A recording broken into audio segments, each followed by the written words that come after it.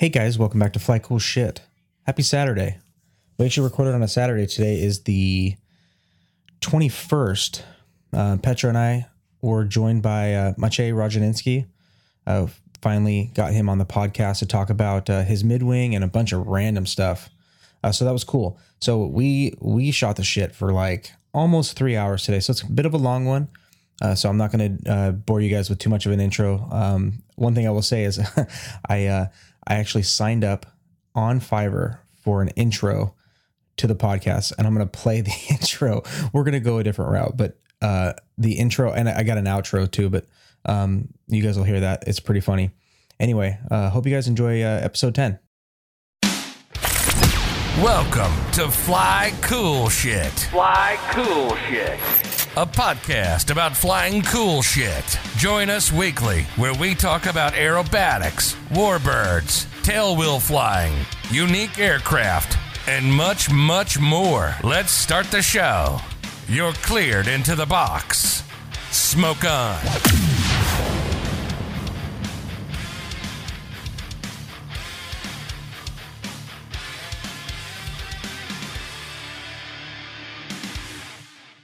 Hey guys, welcome back to Fly Cool Shit, episode 10. We're double digits now, baby. What's up, Petro? Yo, my man. What's going down? Not much. I am so excited right now. Me too. We have a guest. We've been trying to get this fellow on for at least 6 months. I don't know, maybe more. We ended up having to... Is Carbone closed today? Is that why?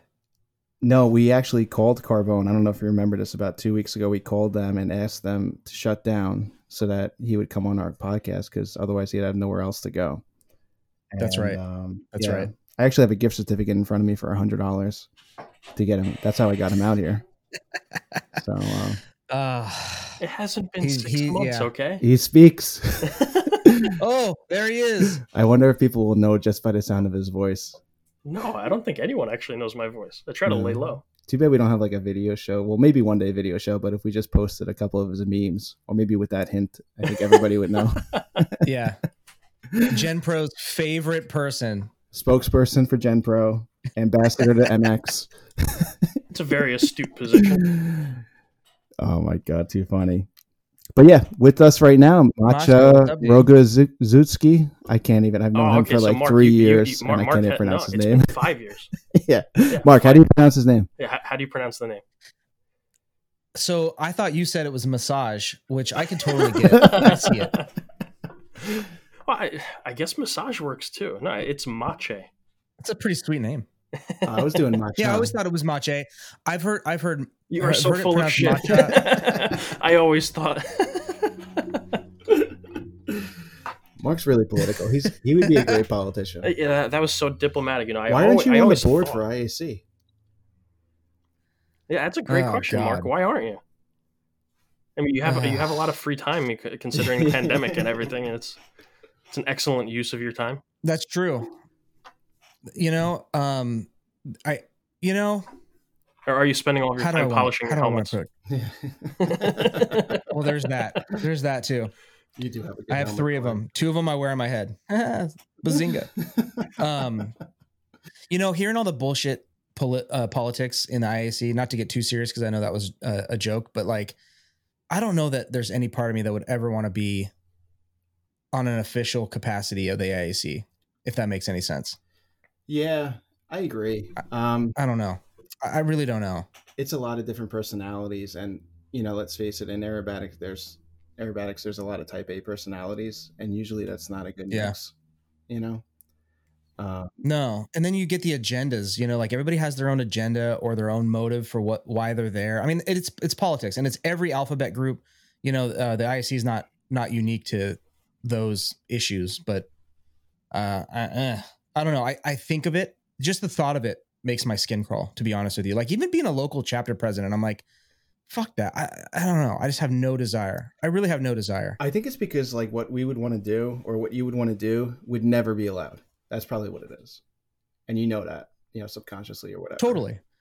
That's why this podcast was made. This podcast was made out of a spawn for not being able to do what you would want to do in an organization like that. So not meaning like not, just being able to start a podcast or like say the F word or something like that, but just like a little more free flowing and less stuffy, and I don't know. I don't see that out of the IAC at all. I don't see, I don't know. So you want something Maybe I'm more wrong. organic and unfiltered.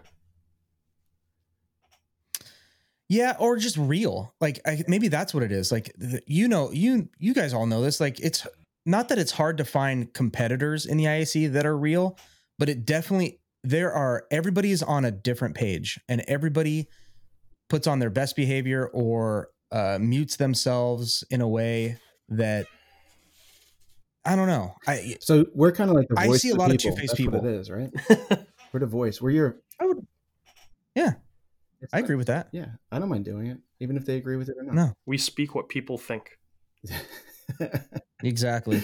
Now I will say there are more and more people coming up in the IAC that like, I think are more closely aligned with the way that we think in terms of that. But, still you get these, I don't know.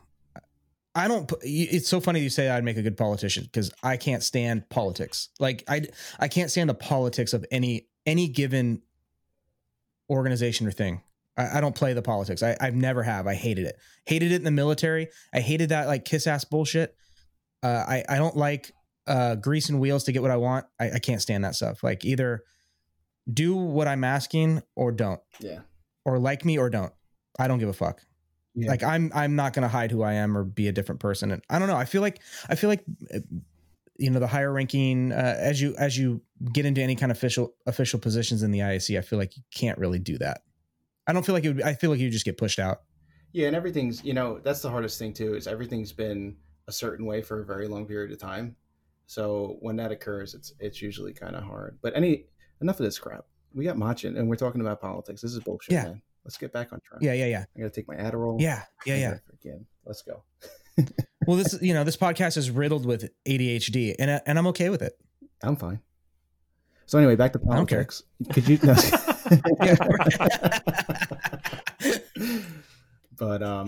But yeah. So how are we gonna start this off? What do you think? I wonder what the people want to like. We're their voice. Like, what do they want to hear first Well, from Matcha? I mean, they've seen him online. I'll tell you what. They've seen what he can do. Yeah. He basically. Yeah. He's a meme master. He's a meme master. Master memer.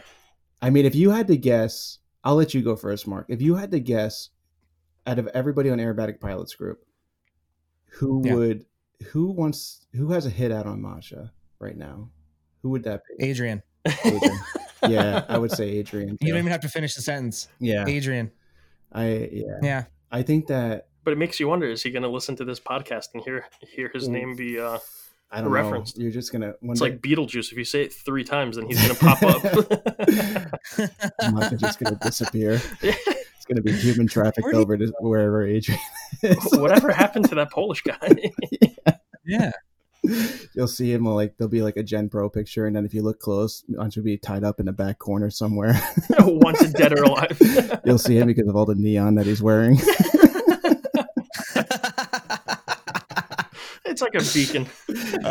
That's why Matcha wears neon green compression socks. He's going to be kidnapped. Yeah, exactly. It's easy to spot. Yeah. Yeah, exactly. Oh man, I almost feel bad sometimes when I see those memes come out on Gen Pro. No, you don't. Do you though? I don't. Do you though? I don't. I laugh, but it's so funny. It's so funny. I can't. No, but the It thing really is all in good fun. But Yeah, come on, it's a man! Like you joke. can't make a joke at somebody and then like get butthurt because then it's gonna go full tilt. Yeah. The gloves come off. It's full tilt at that point. Yeah, but the thing is, so like principally speaking, like if you think about the concept of Gen Pro, like it's great. You want to have more competition. You want to have yet another incoming aircraft that's going to challenge the incumbents. It's going to make people want to develop the platform more, and it's another way of kind of growing the field. But the thing is, and you Right. see this on all of these other industries, but let the actual performance do the talking. If you have all of this hyperbolic marketing and that's a big word. but Whoa.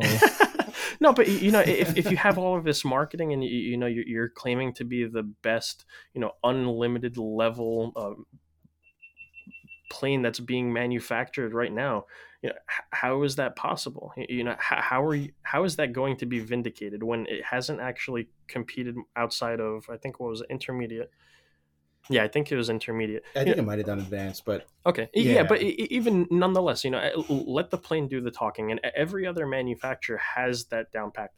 They understand that it's the performance of the plane that's really going to speak volumes about what it's actually capable of and whether or not it's a platform that's going to survive. Has anybody ever done like a review on it, like a pilot report? Not officially. That's not affiliated with the company, obviously. No, not officially. See, that would be huge. Like, no, like they already did it with the NG. I don't know. I'm sure they did something with the Gamebird, and MX has been around for a while. They got a lot of aircraft, so you can. I mean, a lot of people are flying the Gamebird, and the NG as well. Like, just getting there's so much to be said just to put somebody who's semi well known in the seat and just let them go fly it. Like, well, not only that, but Rob what's the minimum threshold for calling yourself a manufacturer? Like, how many aircraft do you have to?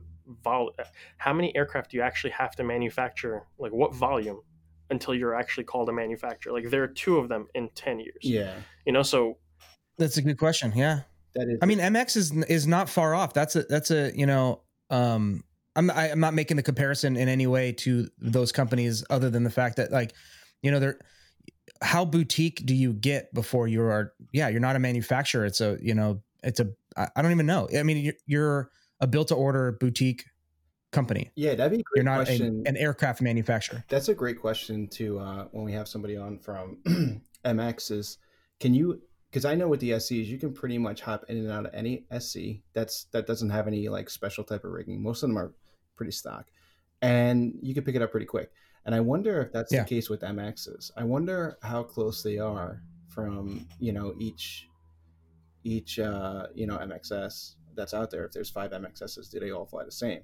And from what I've heard, they are manufactured way different. Yeah, see, that's almost like. But not only that, but they also have different types of, not modifications, but like configurations with like the weight in the elevator, right. And you have that ability to tailor it to your specific flying style, which is great. Yeah.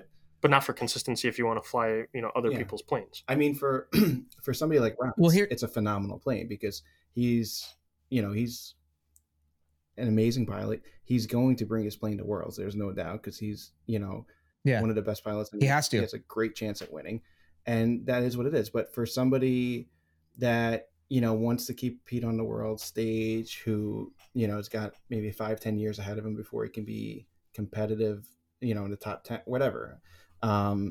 It's, and that isn't financially as strong as somebody else.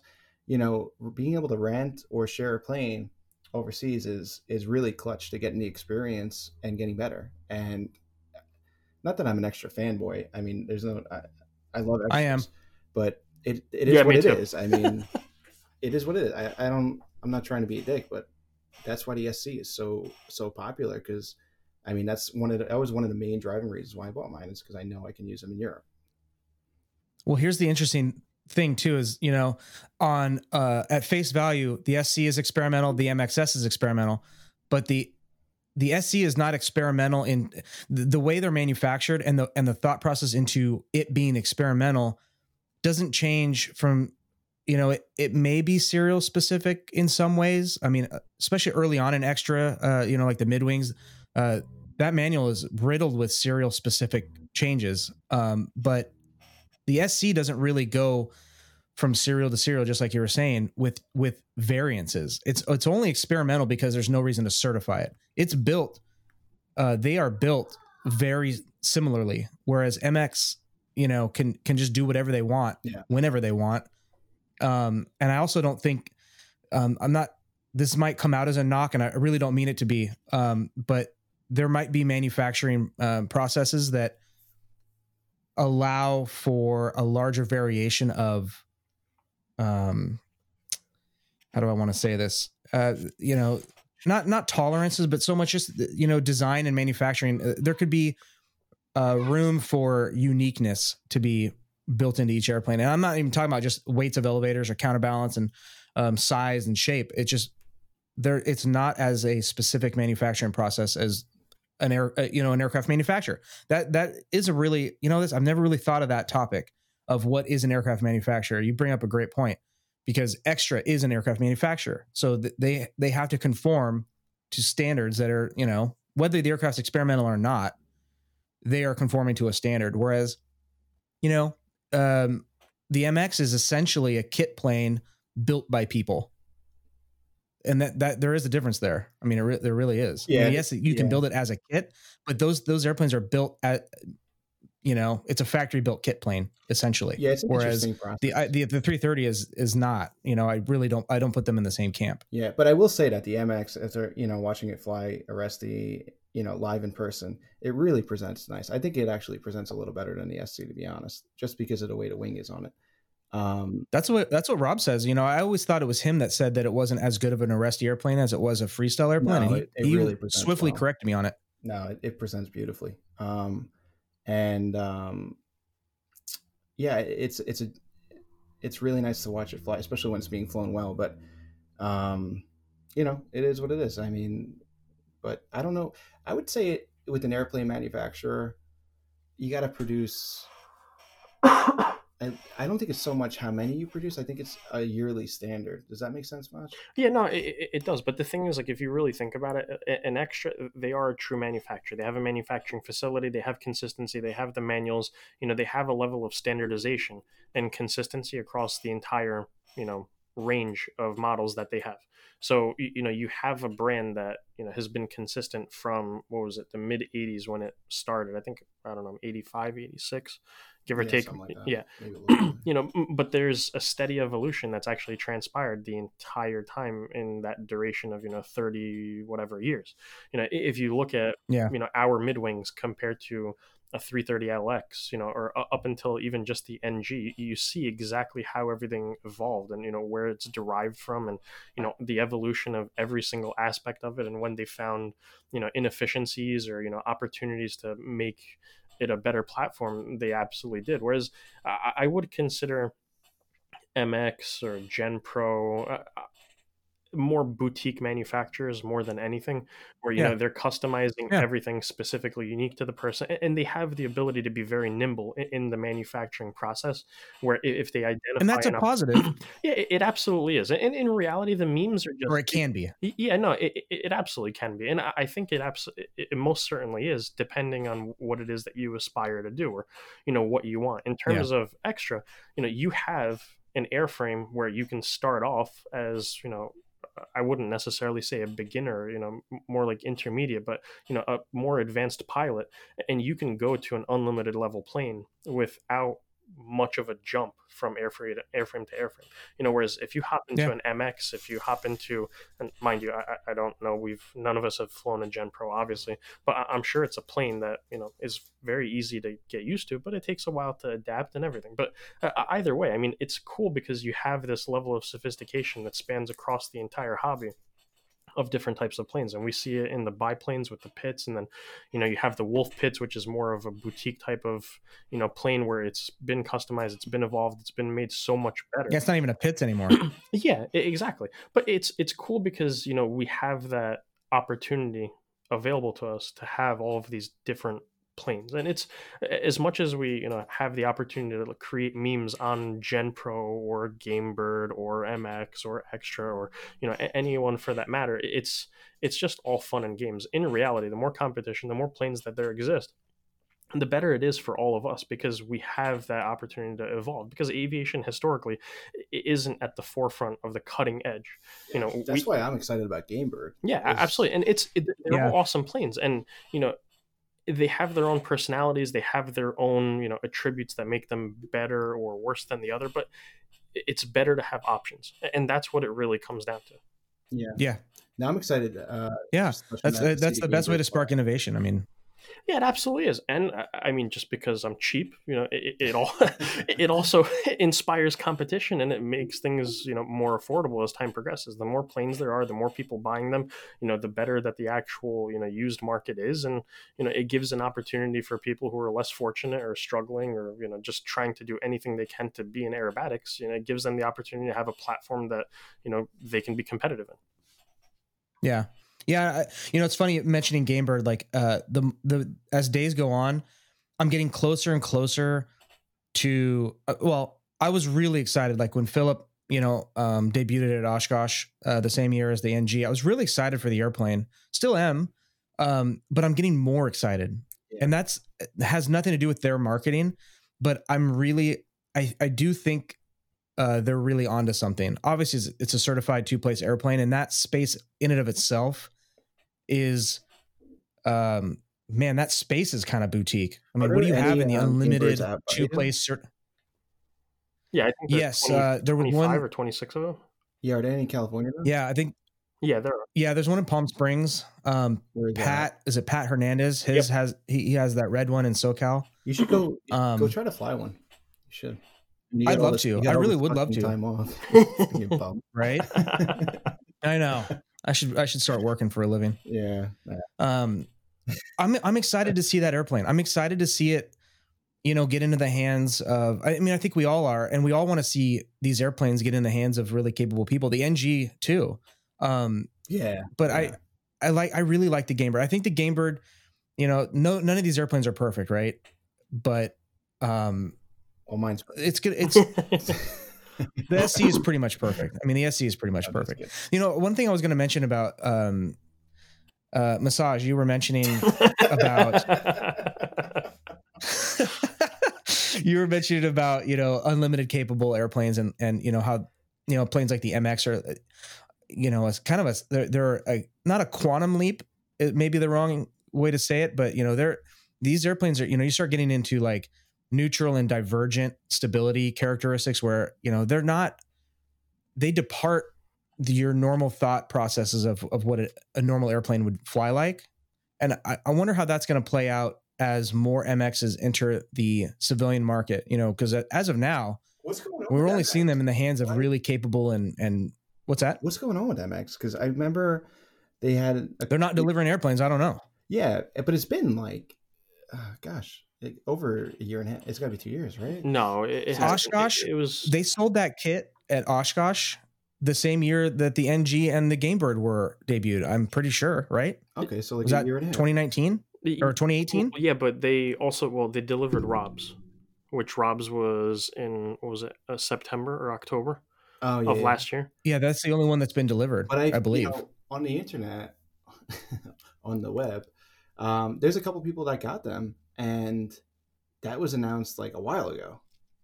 Yeah, a bunch of people have bought. Yeah, but if you think about it, I mean, and I've had the same issues in terms of motorsports and stuff. The pandemic has really hit in terms of being able to deliver, the necessary like resins and components for composite manufacturing.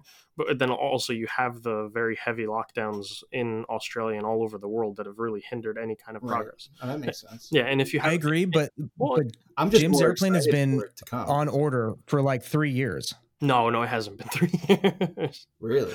I think it's been a year. It's been 2. Has it? No, it's been long. It's been well, I could be wrong. No, I think it's been a year and a half because I helped disassemble his SC when it was going to Worlds with Warren, and I think at that point the news was relatively fresh. It was like 4 months max. So I would say a year and a half. But if you think, listen, I mean, it goes back to the same conversation that we were just having. What's really a manufacturer? You have MX, which is now transferred hands in terms of ownership. It's been based in Australia now for the past 2 years or so. I would say they probably have maybe 8-10 people that are working for the company, so for the amount of orders that they have to fulfill for kits or actual completed planes, it's a daunting task. And having the pandemic kind of hit, it really makes it much more difficult. So as much as I'd love to ridicule and have fun and solid meme opportunity, it's something that's also plagued me. So I definitely understand. But it'll be cool to see all of them roll out. Yeah, we're really excited about it. Well, and to clarify, we talk about MX deliveries, that we were talking about post company reemergence, I guess I should say, because there were a bunch of MX2s and other iterations delivered prior to the company changing hands and restructuring. But since they've restructured, it's been what? Robs. Yeah, I guess when did he go to Worlds? That was 2019. Yeah, that was 2019. Early So 2019. yeah, no. So the plane was Had to be. delivered in September, I think. September or October. And right on the airplane to Yep. Worlds. And Jim had bought that. He had bought the MX2. Yep. And they were training in that for, I mean, months and months before that, right? Mhm. And I thought Jim had ordered an MXS and bought that. He actually bought that airplane after he ordered his MXS. Yep. I think. Yeah, he did. And Right. then, Okay. I guess gave it back. We might be approaching 2 years. I think it's well, yeah, okay. Let's say it. No, it's about a year and a half. But even let's say it is 2 years. I mean, you're standing up a net new operation, basically on a completely different continent, and having to stand Okay. everything up. Yeah, that's fair. All right, I back down. I'm maybe I'm being a little harsh, so I'll back off a little bit. How the tables the are fact turned. remains Well, is- I'm not the asshole right now. Yeah, we were just baiting Matcha right there, and he didn't take it. Right? See, yeah, Right? I'm not as harsh of a person as people think. Oh, jeez. Maybe somebody does have a hit on him. He's like, There's a laser maybe pointed at my head. He got a phone call from somebody and was like, if you fucking Well, and that's the thing. People There. take this shit so seriously.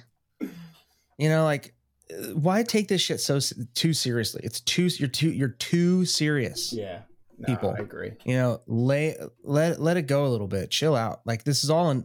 You know, we're all having fun. Yeah, but so I mean, listen. In reality, the people who take it seriously, let's say there's a small subset that have a vested interest. So, you know, for example, and I mean, we've named him, but like Adrian, you know, as much as he's trying to approach it from this, you know, altruistic perspective of, you know, well, you know, these memes are harming the entire hobby and everything. In reality, he's one of their main distributors for the actual plane. So that really harms your credibility in terms of, you know, your position. Like, I understand. Okay, cool. But at that point, you can't say that you're doing it for, you know, the aviation or for, you know, the aerobatics world trying to pick on me and say, you know, these are unfair memes. Like, you're doing it because you're actually in the business of trying to sell these, and you happen to be the owner of all of the actual ones that exist at the very moment. And so I understand why you're going to be pissed off that we make the memes. Yeah. Yeah, but like, Walter Extra is not pissed off that we're making memes. You know, Philip's not like messaging us like, hey man, you know, the GB1 is, you know, the best airplane ever, and you guys just don't know, like, you know, you're full of shit, you suck. You know, like stuff like that. Like, I don't understand that side of it, because yeah. So, but hold on. if that So air- there's an incongruency in what you're saying. So, okay, yeah, 100%. Walter doesn't really give a shit. He's literally one of the most successful. well, he doesn't have to. Well, yeah, he's one of the most successful manufacturers there is. Philip, once again, a successful manufacturer. You know, has the history with the S-Block, has the history with the Extreme Air, now with the Gamebird. So you have 3 evolutions of the airframe that he's developed. Okay, great. And the S-Block is flown Right. out in Worlds. Yeah, exactly. Like, You know, so Yeah, but yeah. there's one thing that you're missing. Adrian's just a salesperson. So of course Right. he's going to take offense because he's the main person who's trying to profit from it. He's not the developer. He doesn't have the, you know, history of actually flying a proven airplane. You know, as you know, that's where it really hits him. You know, for him, he's just trying. He's invested in the company. But wouldn't that be all the more reason to have, like, if we can look at, so taking all these manufacturers and the maybe ones that don't qualify, we should dive into this manufacturing versus non-manufacturing. It might be similar to cars. I mean, there might be some legal delineation on what constitutes an aircraft manufacturer and not. But you know, MX has Rob, right? Walking, talking, living, breathing fucking mastermind in that MXS, and you know, is the sole contributor to their sales, you know, basically. We have Extra, which has they're just a powerhouse in the aerobatic community. yeah, you can. You know, Aviat's not doing things. Right. Yeah. I mean, I think you we can just shake need, a like, stick and find we need a extras pirate everywhere. Is what we need. We need a report from somebody who's not affiliated, and just to give an honest, you know, flight on it and see what he says. I mean, because But that's my point. Like, look at the marketing of Gen Aviation. Like, they, and it's a cool you know, plane, in the though. It beginning looks there was really like, oh neat. sweet, there was some cool totally. No, like, I remember seeing the pictures of the one that was painted up with the Breitling, you know, the black and yellow, and said Breitling on the wing. Yeah, yeah. I'm like, or maybe, yeah, no, there's a Breitling one, and then there's like a what is it, Gen Pro on the wing or something like that. Hold on, have you mistaken an MX for a Gen Pro? Because I don't think there's been a Breitling. Oh, I thought there was. No, oh, maybe it just says Gen Pro on it. I thought there was too. No, it's just Gen. I'm pretty sure there was a Breitling one. I'm pretty sure you're wrong. Is there not? Okay. I could be.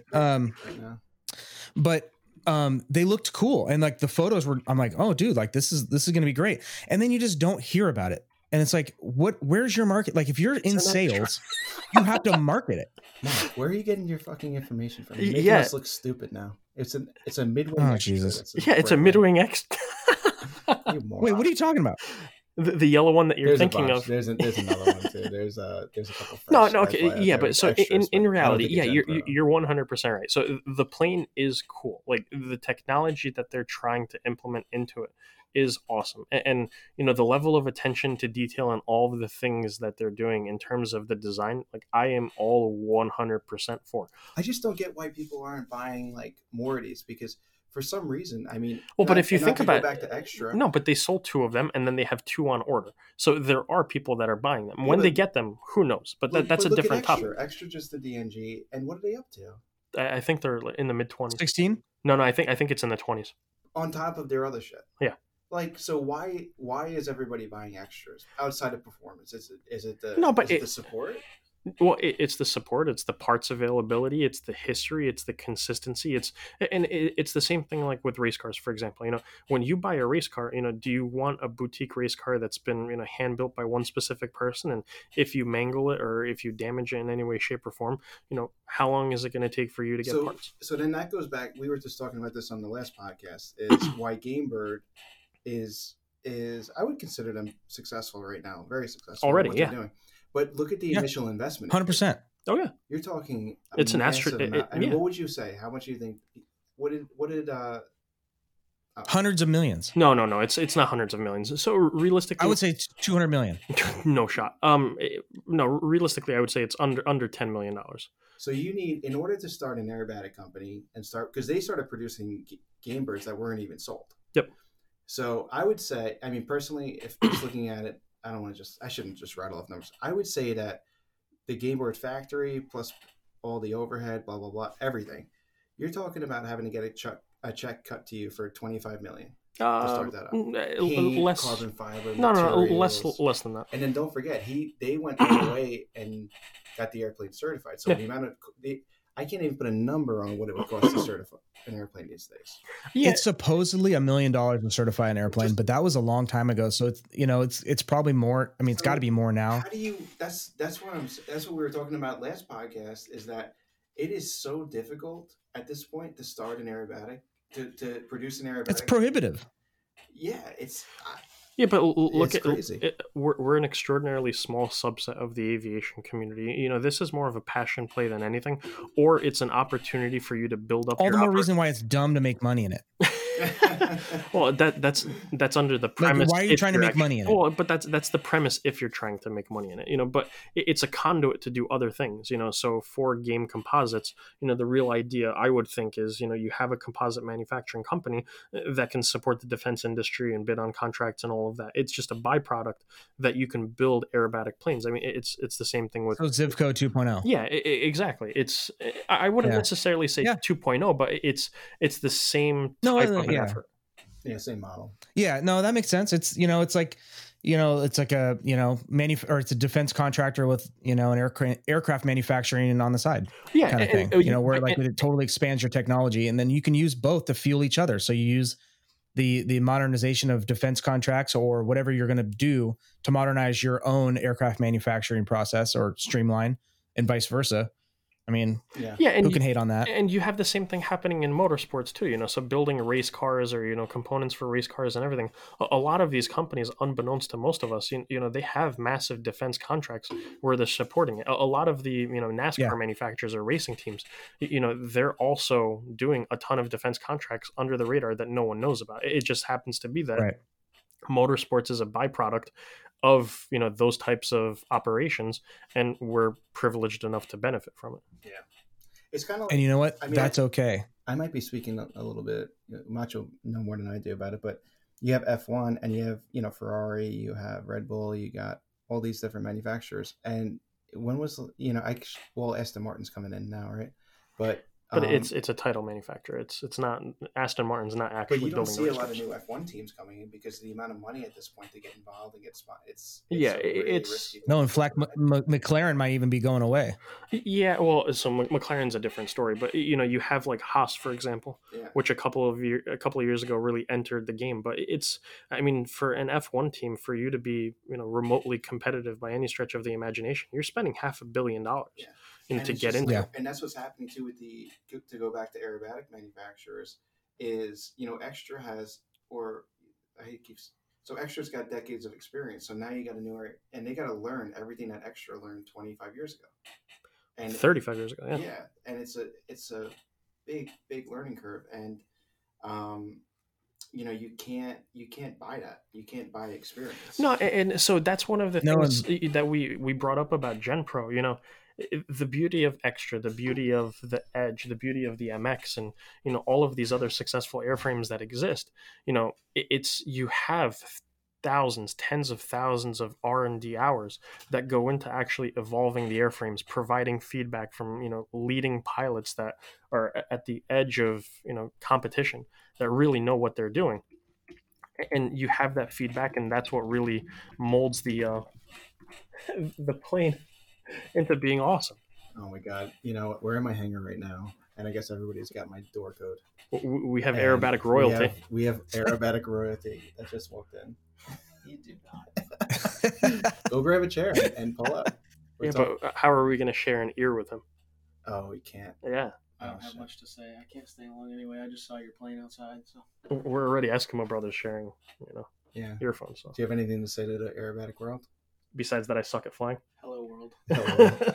Mike's actually going. What's up, Mike? He's going over to Macha's plane to take his wheel pants off right now. No. Yeah. He's got a 10 millimeter. Love it.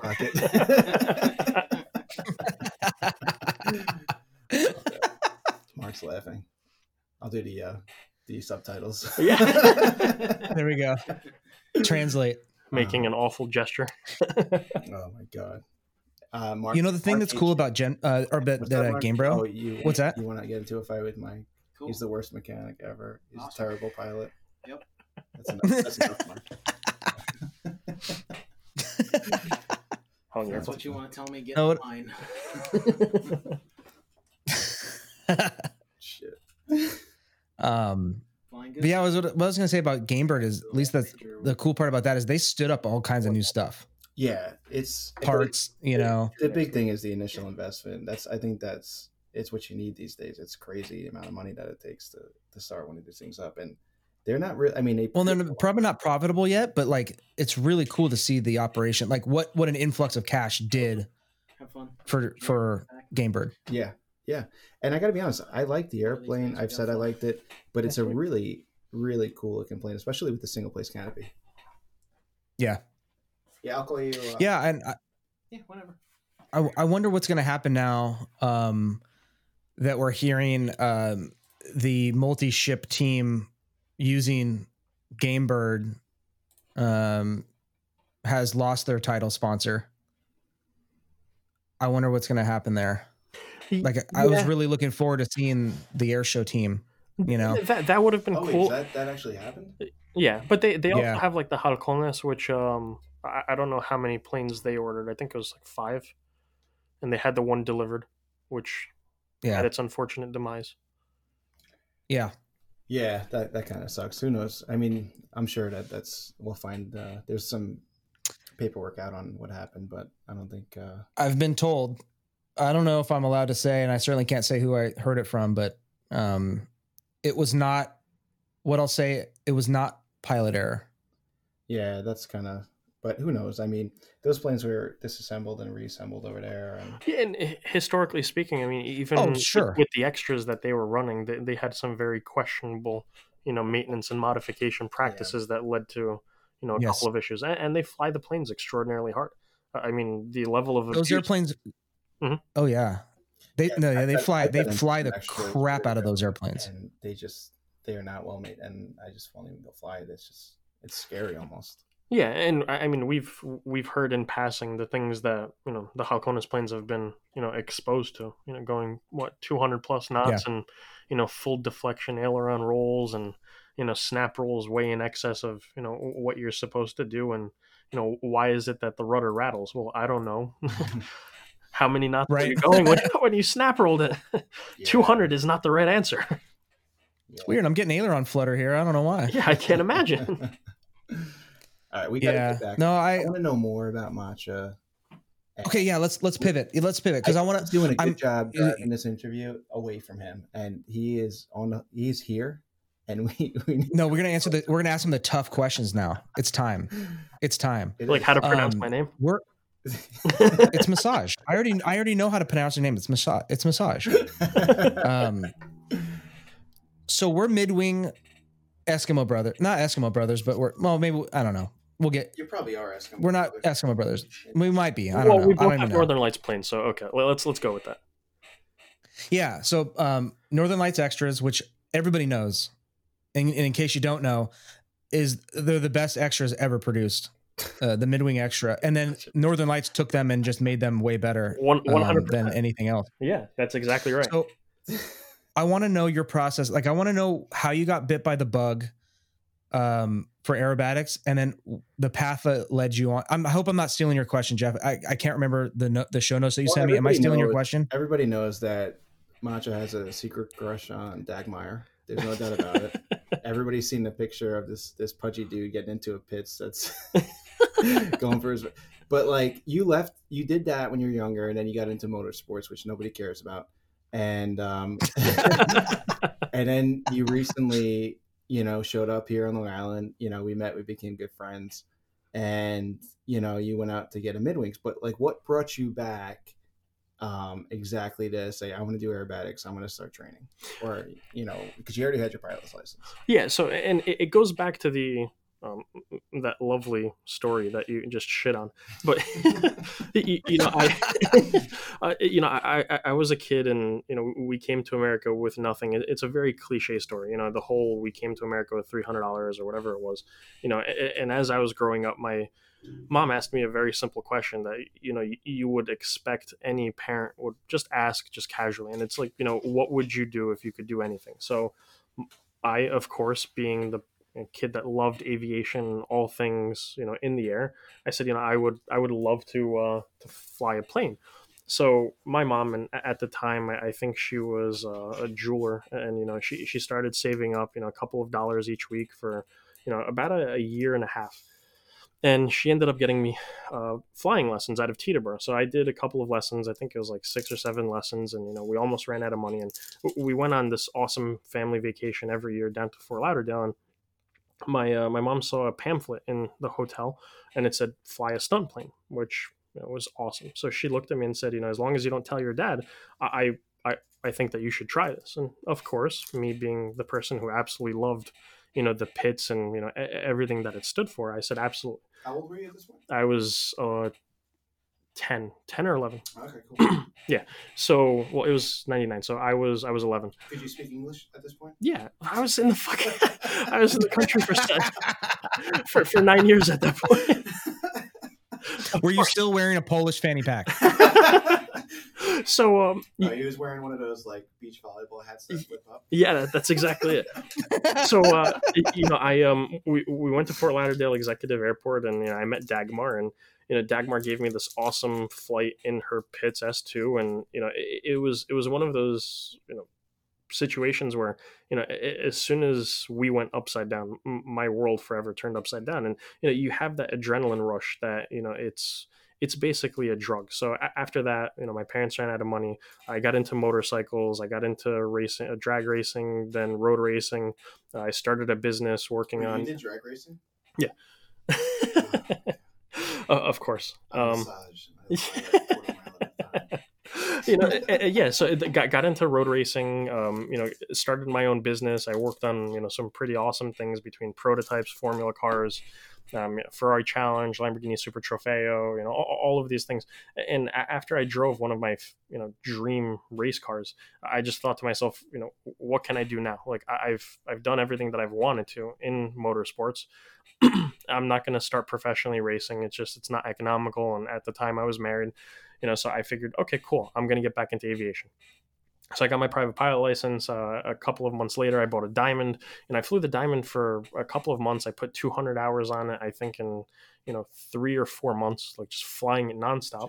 Yeah, and I got bored. I hear a lot of good things about Diamond. I never flown a Diamond. Yeah, no, they're absolutely awesome planes, and they're sporty, so you can have fun. Yeah. Like I learned how to do spins in it, and I traveled all over the country with it. Too. Yeah, it's nice. So I became obsessed with the idea of getting into aerobatics and, finally getting that same high that I did when I flew the pits. How old at this point?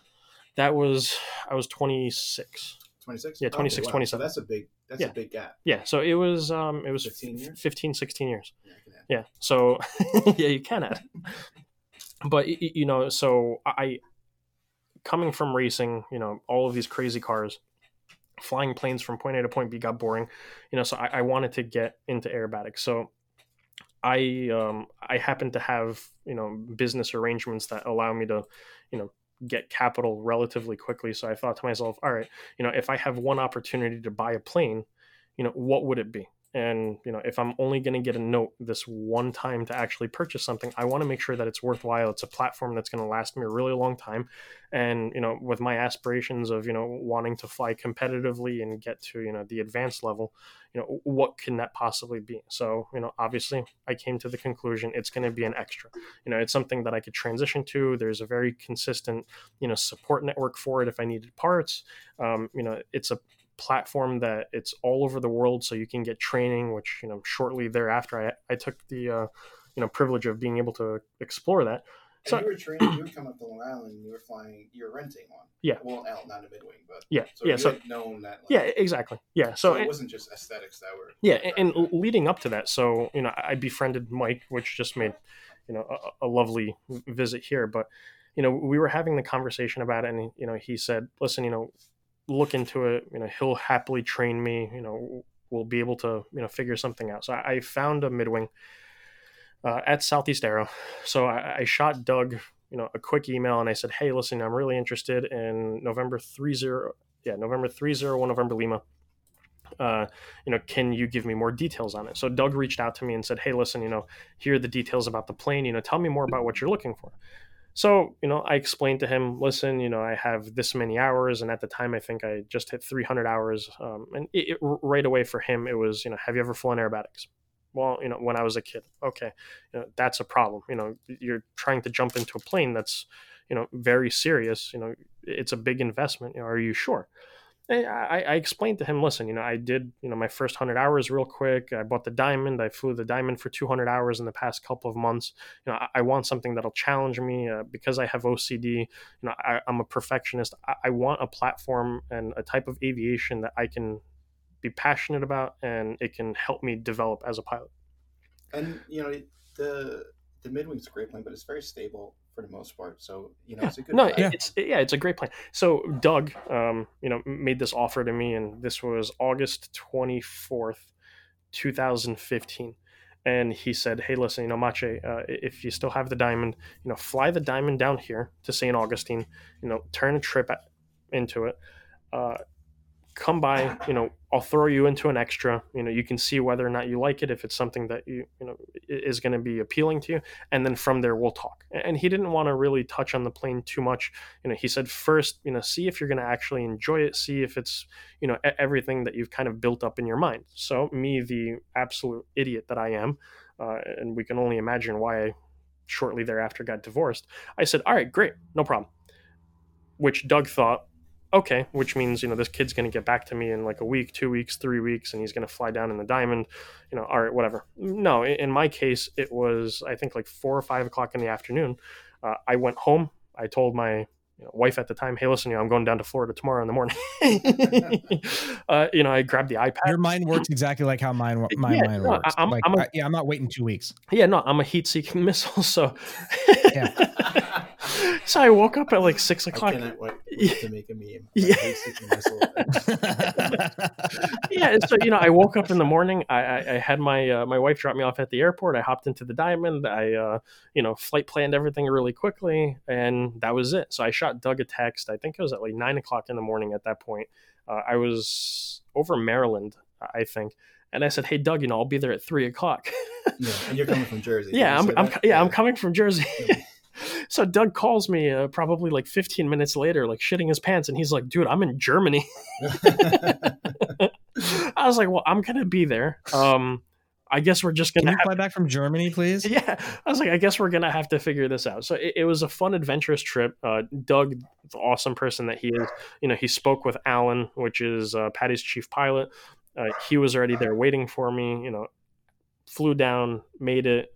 There was a bunch of weather, obviously, because it's August in Florida, which you have the afternoon thunderstorms and everything. So we waited about 2 hours. I had the chance for Alan to, give me a brief, lesson in terms of aerobatics, flying tailwheel, because at that point I think I only had like 5 or 6 hours, flying tailwheel. Just he briefed me on the plane, showed me everything about them. He showed me around Southeast Aero and Patty's hangar. We did the flight, and it was probably one of the most memorable flights ever because we cut around some very interesting weather. Had a quick half-hour flight, and it was everything that I could ever dream of. Yeah, so I feel like I was there because you posted about 50 pictures. Yeah, exactly. But and the thing is, it was one of the most memorable experiences because at that point, it's embodying that passion for aviation. Yeah. Like I'm a twisted idiot that thought in my infinite wisdom within 18 hours of being told, hey, you can fly an extra, not that I could obviously drive like an hour and a half and fly a 300L or fly Jeff's 200 with him like an hour away. No, I was going to do my 7-hour flight down to Florida because I had the opportunity to fly a brand new 330LX at the time, and of course I'm an idiot and I'm going to take up the offer. So I know that you didn't buy that midwing down there for whatever reason. Yeah, so the midwing, it ends up that I had to still sell my plane because obviously, people don't have $180,000 at my age just sitting around. So that plane... They don't? I do. Listen, must be nice. I'm just sitting on like $1 million of cash right now. Yeah, so I had to sell my plane, which ended up taking like 6 months, I think. At that point, 301 November Lima was sold, so I started this journey of trying to figure out what would be the ideal plane. And I had at that time in 2016, the market was actually pretty saturated with planes. So there were at least, I would say, half a dozen L's that were competitively priced. I think there were 3 or 4 midwings that were competitively priced at the same time. So with Mike, we sat down, we started exploring every single one. I mean, how many midwings are in the U.S.? Because there's not a lot of crap to choose from. No, so there's 67. Probably less than 10. No, it's more than 10. I think there are like 20 of them. Yeah, that's what Mark. In the States? Yeah, I think they're 20. Yeah, I think they're 20 in the States. Because I have the list at home. I've been tracking most of them. And I think even on the Facebook group, we have, I think, probably 20 of us in total. You think so? All the midwing owners that are out there are actually, they seem like everybody that I don't know does seem cool, though. Everybody who flies a midwing is... Well, so the thing is, a cool factor to a midwing, I would say. Yeah, and it goes back to like the decision process and all of that. Like I like the 300L, but I really firmly believe that the L stands for luxury. Like it really is the luxury edition. That's not a true purpose build. Yeah, it really is. If you're into it. Yeah. And the thing is, so it's a good platform. It's comfortable. You have solid visibility and everything. But for me, I wanted something performance oriented. For me, it wasn't, just a quick, Sunday flight plane, or I want to do a loop, or I want to do a roll. I like the seat in the L. The L seat it drives me nuts. Yeah, it's terrible. It's the front and the back. Yeah, it's an awkward position. So we decided, it's going to be a midwing that I'm going to buy. Because I obviously, have a little bit of a deficit in terms of funds. It was also the more affordable option. So you flew down Southeast Aero. You flew the LX, which is another story. It's a great airplane, even though it's got the LC, but whatever. It's a great airplane because of the midwing. Anyway, that was in when? So I flew the LX in 2016. And then as soon as you were like, I know Yeah. So as soon as I flew, I knew I wanted to get into aerobatics. So how long did it take you to find the midwing that you're in now? So from the point where I flew the LX, I started flying the L with Mike. So we did probably 10 hours over the course of the next couple months as we were searching for the planes. And so after that, we started looking. I think it was about a year and 2 or 3 months. Oh, a long time. Yeah, because it took a while to actually find the find the right plane. And the thing is, like, so 301 November Lima, it popped up back for sale after it was sold from Southeast Aero. Had issues with that one. There was another one in Virginia that I was looking at, but the guy didn't really want to budge on the price, and it was an earlier serial number. There was it seems like it's a hard thing to find a good midwing that hasn't been, bastardized. Yeah, like Mark's is a complete whore. That thing is it had its rudder. It's disgusting. Off. I mean, it's sloppy. Yeah, it's gross. It's like the Village bicycle. Yeah, that thing is just and because but it's nice now. So like I became really neurotic, just like the Edge. I basically cataloged every single one that was available in the United States. I started reaching out to owners that actually had them. That's the only way you find what you need, because like. Well, ironically, I got the idea from you with the 200. Yeah, the good airplanes, the used market for usually the airplanes that are 10s that are used that have been meticulously maintained, etc. They never hit the market. It's always like they're not on the open market. Yeah, somebody will call Doug or somebody, whatever the other dealers' names are. Be like, hey, and they'll know if they're serious, and they'll say, I want this, and then those guys already know who's interested in selling possibly, and they call them and it sells. Yeah. So and that's the problem. So I specifically remember 2016, that time frame, because that's when the school I used to work for bought a guy bought a 300L, and then I ferried it. That I remember that time frame specifically. You're totally right. It was totally saturated. What was interesting is that you would either find really pristine or beat to crap. Yeah, 100%. And it was hard to find in between. It was like airplanes, like there was a couple Northern Lights airplanes that had like, they're on their like second or third 1,000-hour. Yep. Or, there's like these museum pieces that are completely overpriced. It was really weird. Yeah. And a part of that also was that, certain people had the Midas touch where they thought that if, they owned it, then, it must be worth a lot more. So, you would have these planes that are approaching the 1,000-hour, they have timed out motors, and they wanted like mid-low 200, which is absolutely preposterous. Too is, people would see other planes listed and then they think, and they would listen. So there's just a huge difference what planes are listed for and what they actually go for. Yeah, exactly. You never know what they're going to Well, and even those airplanes too, like the 1,000-hour, the 1,000-hour is such a funny and unique inspection because one, it's the metric that everybody that buys and sells an extra that knows extras uses, right? Yeah. I mean, we all look at TBO and stuff like that, but extra specifically, the 1,000-hour hasn't been done. How many have been done? How close is it? Yeah. But if you don't know if you own an extra and you don't know extras, you have no idea what the 1,000-hour means to you. Yep. Yeah. Sure. And people will sell these airplanes like, oh yeah, what? That's just like it's just like an extensive annual, right? Like, well, yeah, pretty extensive annual. Yeah. So I basically found a bunch of planes. I had an interesting turn of events personally where I suddenly became single. So my opportunity to be financially reckless was a little bit better, and I used Jeff's idea where I was looking at all of these planes and nothing was really hitting what I wanted. And I shot out a bunch of emails. I went onto the N number registry. I hunted down every single midwing. I started literally stalking the people that were listed as the owners. I'm trying to find their emails, shooting them out like random notes. Hey, listen, I don't know if you still have this plane, but if you do, I would really love to sell it, or I would really love to buy it. What were you looking like? What was your criteria like in your mind when you were looking at these airplanes and pursuing them off market or whether they were on market? What were you looking for specifically? So basically being so neurotic, learning about all of the midwings, I knew that the earlier ones were a little bit more rough around the edges. So I wanted a later midwing. I wanted something that was in excess of like the number 50 serial number. So basically from 50 to number 67, I was looking specifically at those. And then for me, it was somewhat of a fresh motor. Probably you probably didn't want to do an overhaul. Yeah, so I wanted something that didn't require. There were two different realms. It was either I wanted to find one that was absolutely mint, or I wanted to find one that was beat, so I can essentially rebuild it from the ground up. So lo and behold, Sure. as I'm negotiating with, I think 3 different people at the time, with Mike's help, we're reviewing everything. I get this awesome, just random cryptic email with a picture of a white midwing and a note saying, "I heard you were looking for one of these." And I'm like, well, what the hell is that? And I shoot a note back to the guy, and it was Ray from Ray's Aviation. And I was like, are you torturing me right now? Like, is it for sale? Like, what's the deal? Yes, it's for sale. That was literally the reply. Yes, it's for sale. I'm like, people from California. Okay. Yeah, I know, right? So I'm like, okay, can you give me, more details on it? What's the total time on the airframe? What are the hours on the engine? What are the hours on the propeller? Can you give me more details? Why is it missing a wing? Because it was a picture of just, the fuselage without the wing.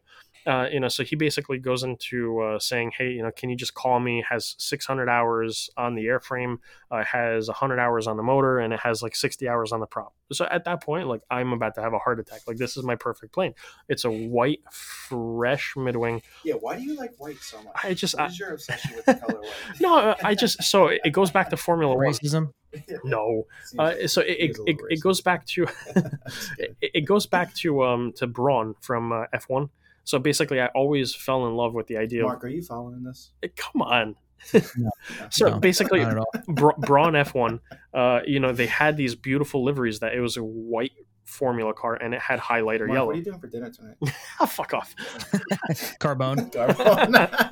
Oh, wow, that's really shitty because I am going there so tonight. You like white, we get it. Cool. Yeah, so Of course you're going there. Some F1 team. Blah, yeah, blah, so blah. and that was the real motivation, and it ends up that it was a very great price, and it gave us the opportunity to, take the plane, rebuild it from the ground up, just make sure that everything is pristine. And for me, it's a very, financially safe move where I can buy a plane at a reasonable price and know that it's going to last me for a really long time.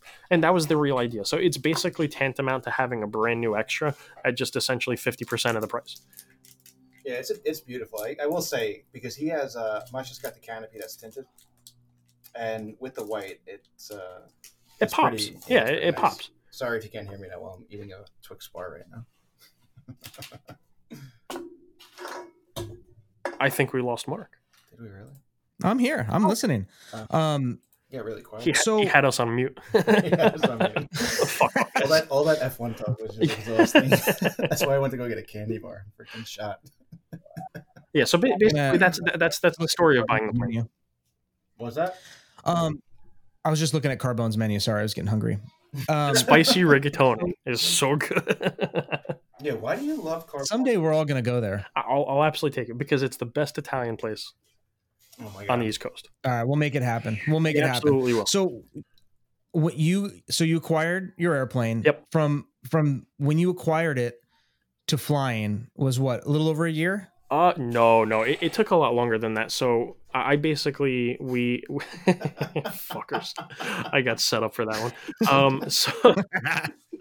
one. I took delivery of the plane in January 2017.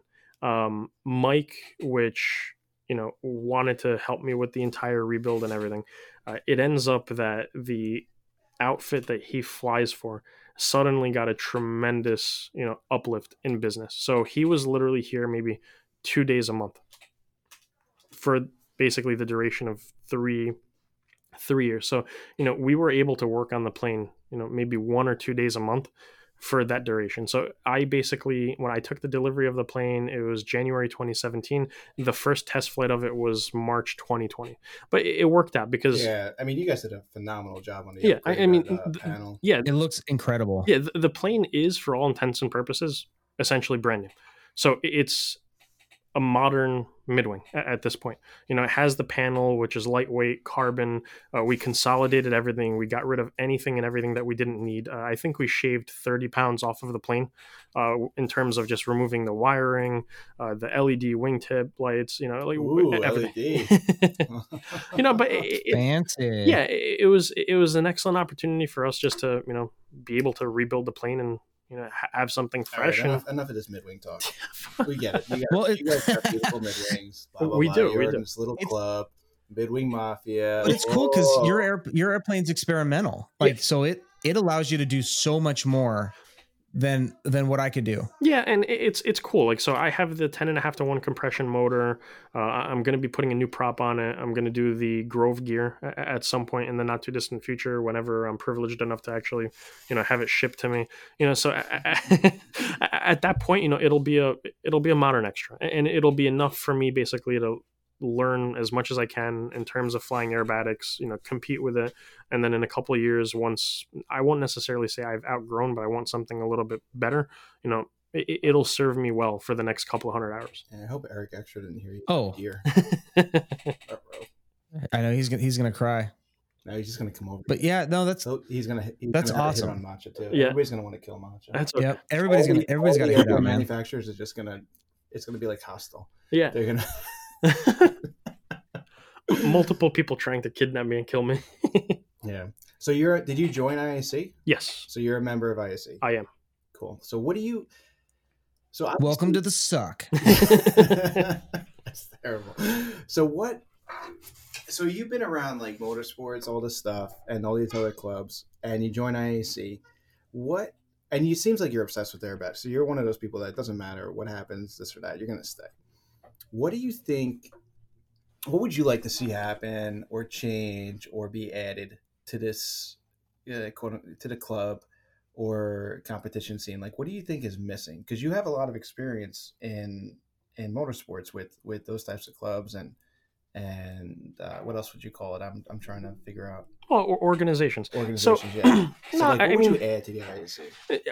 I think the number one thing is, and we cover a lot of it on the Facebook group, but there are tremendous barriers to entry for a majority of the people. And now with insurance being a hot topic, it's difficult to find planes, it's difficult to insure planes, it's difficult finding the right mechanics to actually support the planes. So everything revolving around actually getting into a plane to either purchase it or rent it makes it difficult to get involved. Like in my case, it wasn't cost effective to rent out a plane just so I can learn how to fly aerobatics at whatever $350 an hour, if not more. It's tremendous. I mean, it's a lot of money that you have to invest in order to actually become proficient and be good at what you want to do. If you want to putt around and do a loop or roll or anything like that, okay, that's a different game. But if you want to actually be competitive and treat this seriously, how do you do that in a cost-effective way? So you're saying that there's no portal? No, there really isn't. Somewhat, or if there is, it's outdated. To basically say, okay, listen, or dumbify it for somebody who has no experience in aerobatics. I say, you're in this region, and or maybe there's just not enough people training. That could be it too. Yeah, well, if you think about it, like even to get a tailwheel endorsement in the tri-state area, I think there may be one or two people. So you have that can actually do it. There's some people and it's a disaster. Yeah. So you have like these independent operators, which, they're hit or miss, maybe they'll be available once or twice a year in order for you to do your tailwheel endorsement, but in reality, even getting something as fundamental as a tailwheel endorsement in the Northeast is a very difficult task. I mean, you only have a handful of people. The ones that you actually do, to get on their schedule is incredibly difficult. I mean, most of the time they don't do it for a living. Yeah, exactly. So you have to basically cater to them, and they'll give you like 2 or 3 hours notice, and they'll say, hey, I'm around. Do you want to do a lesson? Like, how are you supposed to become a consistent pilot if you don't have these resources available to you to go fly? It's not like renting out a Diamond or a Cessna or any other type of a plane where it's readily available. You have a consistent opportunity to train, especially in the Northeast. It's different in, for example, the Southeast in Florida, yes, where you have all of these different awesome schools. Like you can go to Patty's, and I did that too, and you can go fly with her. Or on the West Coast, you guys have a lot of different opportunities available to you, whereas here it sucks. Like it's friggin' horrible. Not only that, but now having owned my plane and flying it in the colder weather, anything below like 50 degrees, like it's absolutely torture. Like I'm wearing 2 sets of thermals. I'm wearing a fleece. It's miserable. Yeah, it sucks. Mind you, the performance is absolutely freaking awesome. But outside of that, you're frigid. Like I'm an Eskimo. Like I'm literally wrapped in like 4 layers. Anything below 50 degrees, and I'm freezing my ass off. So yeah, I can't even fit in my plane when I do that. I'm such a fat ass. But like the barriers of entry are really difficult. So I think that's going to be one of the best things. And Jim has touched on that, and in our Facebook group, he really addressed the fact that he wants to figure out opportunities to help us, get more people that are interested and, allow them to participate and give them those, chances. I think that, owning an airplane or renting an airplane and practicing enough and then being able to compete is very few and far not a low percentage of people that are going to do that. But I think if there was focus on the other aspect, which Mark and I, spoke about a lot with, being able to be at a contest and not necessarily have to fly, that could be a great window of opportunity for people to get into the IAC or aerobatic competition and experience it. And they don't necessarily have to fly, because we've already said there's a ton of stuff to do and help out, or just go there and enjoy yourself and watch. And I think if that was if that was put out there and people knew about it, that, hey, there's a contest, August, whatever, in Vermont, and you can fly in. The airport's not closed. Obviously, there's a box, there's waivered airspace, and you have to, read your NOTAMs and all that crap.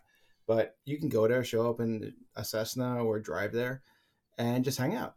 Yeah. So, but that goes back to like the whole insurance discussion that we've been having on the side, because I've been complaining about how much my insurance really costs. But, as I understand it, you can't even publicize aerobatic competitions. No. Yeah. So, and, so now you have all of these different barriers of even being able to bring, people to the airport to experience it. And the same thing in terms. I don't know if it's publicized, like you can't make it like an air show. So you can't advertise it as a show. Yeah. Yeah. And I think it comes down to a monetary aspect of it, but I think you can put it, I'm talking about, putting it into a magazines are kind of outdated, or a website like the actual EAA website, where it's got all the Warbird guys, all the ultralight guys, yada, yada, yada, and say, hey, aerobatic competition in Michigan, you could show up. There's no cost for you to fly into the airport besides a landing fee, if there is one, and you can have, help out. And I think that you would see an increase, And I think you have to make it more hospitable for everybody. Is there a place to hang out? Is there going to be food? There has to be some sort of a support system for it. So when you go to a race, don't have it in Salina, fucking Kansas. Yeah, exactly. Can we start there? Yeah. So, but that's that. Well, it is central to the best thing about it. And trust me, it's a long flight for me. But I've always made the argument that it should be central to America. But yeah, maybe it wasn't. It was good. I got to be honest, Salina. It's not what you would think. It's actually a nice little city. They have a lot of. I'm actually kind of being tongue in cheek. You're but an asshole, man. But no, can it be in San Diego where it's like beautiful all the time? Oh yeah, that's why you have like an hour flight. Yeah, that's real fair. Yeah, no, but that's the thing, and it's we'll also have it on Long Island. Much as like trying to talk, and we're just having our own it's conversation. okay. No, but it's cool because there are so many people.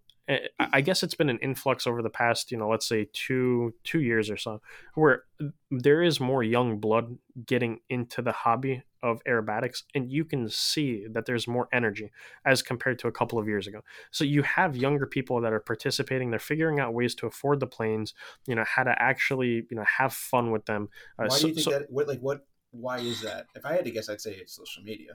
Yeah, it's absolutely social media, and it's freaking cool. You have people like Mark, you have people like Alon, you have all of these awesome pilots that are posting great content and showing you how, aerobatics essentially is, creating a 3-dimensional playground in the sky. Like if I want to fly upside down, and it's awesome to watch. Yeah, it really is. And that's the thing that really is going to drive more engagement, is bringing more people on and sharing content. The experience of it. If you tell people, hey, listen, cool, I fly a plane, I go upside down, they're like, you're out of your fucking mind. But if you show them cool pictures and, the sights and the experience and the noises and the fun, that's where you're really going to engage more people. And that's what I try to do. Anyone who talks about, oh wow, you're absolutely nuts flying a plane, let alone flying upside down, I say, hey, listen, I can hook you up with someone that can, give you a quick flight, because I'm not going to expose anyone to danger because I suck at flying.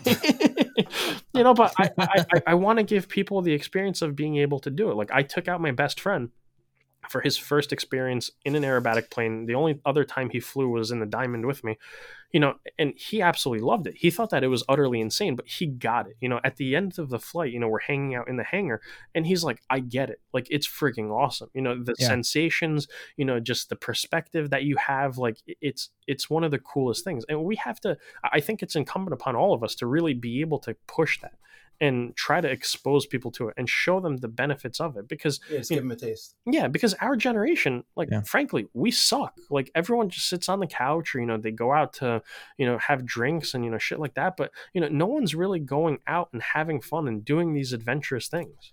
Yeah, but it's a lot of effort is what I think it is. But fuck that, like, you only have one life to live. But I do think that there are people out there that are willing to put the effort in. 100%. Yeah, they just don't know. It's also not that much effort. Like, it can be.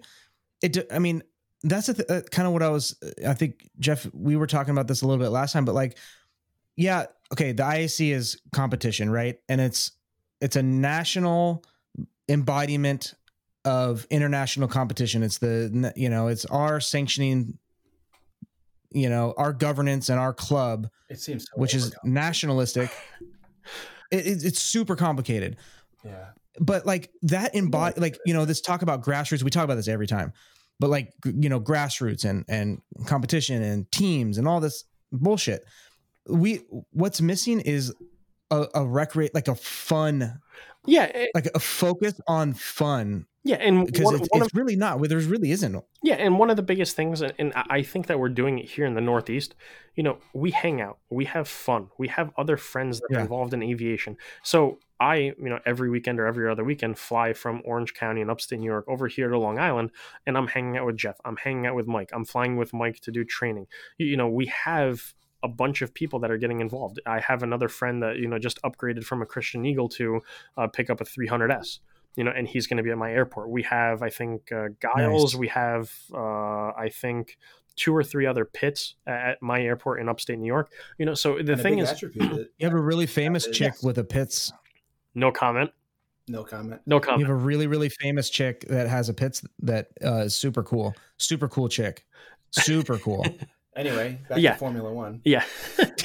No, but back to Carbone. Yeah, but the thing really is, you need to have that support system, and it can't be a solo experience. Yeah. So I think what you're leading up to is that there is an opportunity to help grow the numbers or keep people in or connect everybody. Is the only way is social media. Yeah, it's social media, but you think it's the only way? I think it's I would say it's one of. Yeah, I think it's what else would there be? Well, no, but I think it's the only efficient way. So it's the only efficient way. Yeah, but also as a part of that, it's not only social media, but it's also actual social engagement in person. You can't fly alone that much without getting bored. Because then it's very clinical. Yeah. Like, okay, and mind you, I'm guilty of it because 2-3 times a week I drive my 40 minutes to the airport, I hop in the plane, I do 2 sessions, and I practice one specific thing. Am I doing rolls? Am I doing loops? Am I doing this? Am I doing that? And it's a very clinical approach. But then you want to have fun. So for example, like I'll fly with Pablo or I'll visit Jeff and we have fun here. Oh my God, Pablo, I forgot you went flying with him. Yeah. So how was that? Absolutely awesome. But you're laughing. Did something funny happen? No comment. But you guys are adorable together. But that's the thing. You need to have that social aspect of it, because at that point, it's like having a race car and being the only person that goes to the racetrack and you do laps around the track. Like, it gets boring. It's monotonous. It's lonely. Yeah, it really is. That's a great word. Lonely. Yeah. But it is, and it's important for us to engage others, show them what aerobatics is all about. And it goes, mind you, Jeff makes fun of me because he says it's my crush, but like Dagmar Kress. Dagmar is one of the best people for aerobatics, along with Patty and all of these other notable aviators, because it's literally their life goal to share. Really big impact on the sport. Absolutely. Yeah, 100%. She's probably. How many people do you think she's responsible for? Thousands. 100%. It has to be in the thousands. Yeah. Because think about it. She impacted has she me. Been nominated for like any awards yet? I'm not sure. I mean, the IAC Hall of Fame. Yeah. So, and that's the thing. So I think that she's the perfect trendsetter for what we should aspire to be.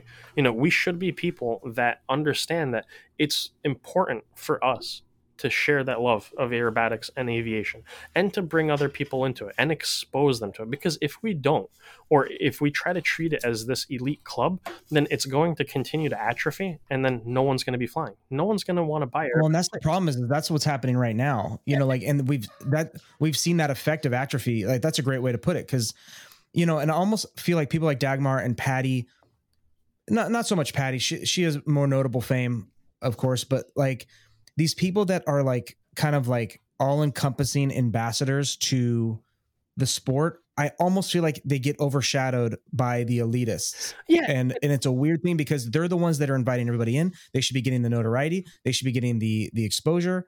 And yet they kind of in a way don't, or they're at least not by the masses, but maybe like the geeks like us, right? Like the super freaks, the super fans. But so that's the thing. So, okay, 100% humble is the right word. But I think if you think about the motivation more than anything, that really points it out. So you have people that are altruistic, that are humble, that are doing it because they want to share the passion of aviation and aerobatics with others. So for them, they don't care about the attention. They don't care about the notoriety. There's no true motive. Right. Their only objective. There's no motive for any of that. Their only objective is, I want to share this experience with you, because it is the greatest experience that a human can have on this planet. Yeah, with their pants on. You know, but it's cool. You need to have that combination. So you need to have the people that are popular, that have that notoriety, you know, that are just the crazy, awesome aerobatic pilots, you know, the Patties, the Mike Goulians, the Rob Holland, like, you know, the people who are the ones that when you look at them fly, you think, holy shit, I can't believe a plane can do that. You know, Kirby, everybody. But you also need... Well, you know what's crazy about those people that you just mentioned, aside from Rob, because he has an officer title, is they feel really disconnected from the IAC. They feel like they are in a different world than the world that the three of us, like obviously Jeff is in a completely different camp than you and I, or at least me personally. But like, I think about all those people. I'm like, yeah, I mean, I'm a freak and I love them because they're freaks, and I love aerobatic flying and airshow flying, but I don't. So does that make sense? Like, no, it's almost like I can't relate. No, I can't relate through the IAC to them. No, so you know, there's a disconnect. It's 100% true, and I think that's what we were kind of touching on earlier. You know, the IAC, you have this very regimented structure, this very regimented organization whose sole purpose is to, you know, host these contests and have you know, a specific framework for flying aerobatics, when in reality we need more social engagement. We need something that's more fun and just more organic, you know, a foundation. Well, look at the aerobatic pilots page. Yeah, and the aerobatic pilots page is an excellent, you know, example of what we actually need, because we need that social aspect to it. We need a message board. We need a way that all of us can communicate, in addition to, you know, the traditional forms of social media like, you know, Instagram or whatever. But, you know, we need a place where all of us can chat, because the bigger the support network is, the more opportunity you have for the entire hobby to thrive. Because right now, if you think about it, you know, if you need help finding a mechanic, who do you reach out to? It's hard. Yeah, you have to go to the aerobatic pilots group. Yeah. You know, if you want to figure out training, okay, great. You know, the IAC website is good, but it's much better to have, you know, peer feedback of, you know, this person's an awesome instructor. You know, they provide very good constructive criticism. You know, they're very big on perfecting you. They want to make sure that you have maximum utility for your investment, as opposed to, well, this person, all they care about is, you know, siphoning money from you, and, you know, they're going to charge you for an hour, but only give you 45 minutes of flying because, you know, you were sitting and taxiing and shit like that. You know, so you want to get rid of that, you know, transaction type approach, or the highly regimented approach, and you want to have like this awesome foundation for a social setting where, you know, we can help each other, because that's what we have to do. Otherwise, aerobatics is going to die. Yeah, so I think what you're you know, what you're kind of leading up to is aerobatic competition, going to an actual contest is great and all, but maybe there should be still have the competitions, but more of like a fly-in / if you want to fly type of thing, like a week. It doesn't have to be a weekend event. Well, no, like an aerobatic box day, you know, or just but anything like that. More like a fly-in where it was, you know. But even critique days, like they don't get a lot of participation outside. You know, like how much participation? I don't know. I guess. You know, we talk about this. We've talked about this every podcast. Well, this is the thing. Know what's that? Don't go to contests because a lot of people don't go to contests because they're afraid of how they're going to do. And then those people will also not go to a contest because they know if they go there and don't fly, they'll get like, not yelled at in like a joking manner. Well, like ridiculed. Ridiculed. So they don't want to deal with that. Why do people feel that way? Because they may be competitive in nature. They're, they just don't, they don't want to fly shitty in front of somebody. It could be a number of things. But is it them? I guess my point is it them or is it the perception of the IAC? Well, that's where I'm, that's where I'm going. And if we had something that wasn't a competition, but if it was a fly-in where certain people, if you want to sign up and get critiqued there on the site, but that wasn't the main highlight of it. The prime purpose of this was everybody in an aerobatic plane to fly into a location for the day, no overnight, because it's hard for a lot of people to do overnights. Fly there for the day. Yeah. You're definitely, there's going to be food.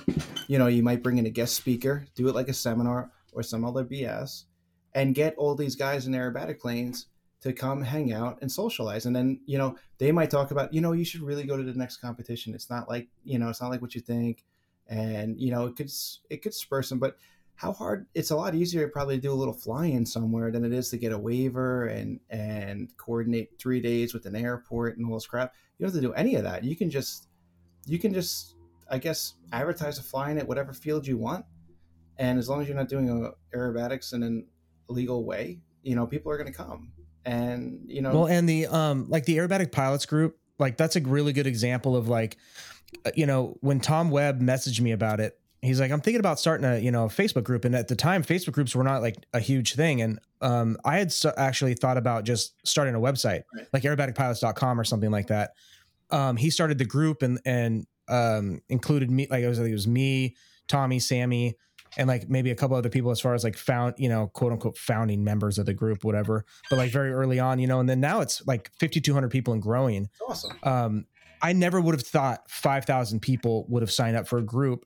And who cares how many are participating or not? But like now it is this kind of this no pun intended, but web of like resources, like you could post something in your airplane. You could be like, crap, hey, this is kind of weird. What do you guys think? And you'll get an answer within 30 seconds. Oh my God. Like, hey, I'm on the field here. Like, remember last week, what do I do? About how I fucked up. Like there were 3 or 4 people that were like, oh, if you do this, that, and you'll get good feedback. And they're from big names, like Mark. Totally. Wrote he's legit. He's a fucking legit dude who's really, oh yeah, Rob will comment on there. Yeah, I mean, so, and that's, Patty comments on there. I was hoping that would take off. I still do. There's somebody else that posted too about it. This guy Dave, I think his name, and I think it got a lot of action because when you do something like that, when you post something shitty flying, everybody's guard gets let down, and it becomes more of a there's more of an ability to have a conversation about it. Whereas like if you just, weed through all your clips and find your, your best flying for the 10 seconds and post it, like, yeah, it's fucking awesome. Like, yeah, you out of 15 minutes of flying, you managed to fly 10 seconds. Great. And like, you want to show it. That's cool. But like, it doesn't, what is that going to show? Like, yeah, okay, great. You can hit stops, but throw some shitty stuff up there, and then you'll get feedback on like what you're doing wrong, if it's right or wrong. And, then it makes all this stuff so much more real. Yeah. Like it really does. That's kind of what I meant. Like this, like, what the people Adam, if you're people have this really weird thing. What's that? No, I said, Adam, if you're listening, go post something. Right?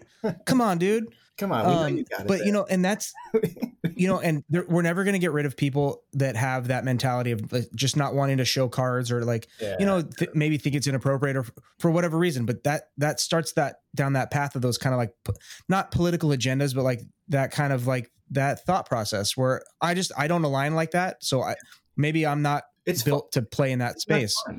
It's fun to like to throw up some shit stuff and hear people laughing their ass off at you. Like I think I think it was a good post, and I think yours was a great post. Yours was funny, and you got some feedback on somebody was telling you where to look when you push, which is very accurate. You don't. Yeah. Oh yeah. And I totally screwed that up. It's great. It just lets everybody's guard down, and I think it makes it more. It makes it seem like some of the guys that are posting stuff that are flying good that can post shit stuff that it's more realistic and it's more approachable. That like, oh, they fuck up. Like I can fuck up. Like no, they won't be so down. Like if they fuck up, like, oh, it doesn't matter. Mark Pollard, who's unlimited world champion, messed up his push to. Oh, that sounds so good. That sounds so good. Can you say that again? Sounds so good. Pollard, Carbone enthusiast. Oh, my God.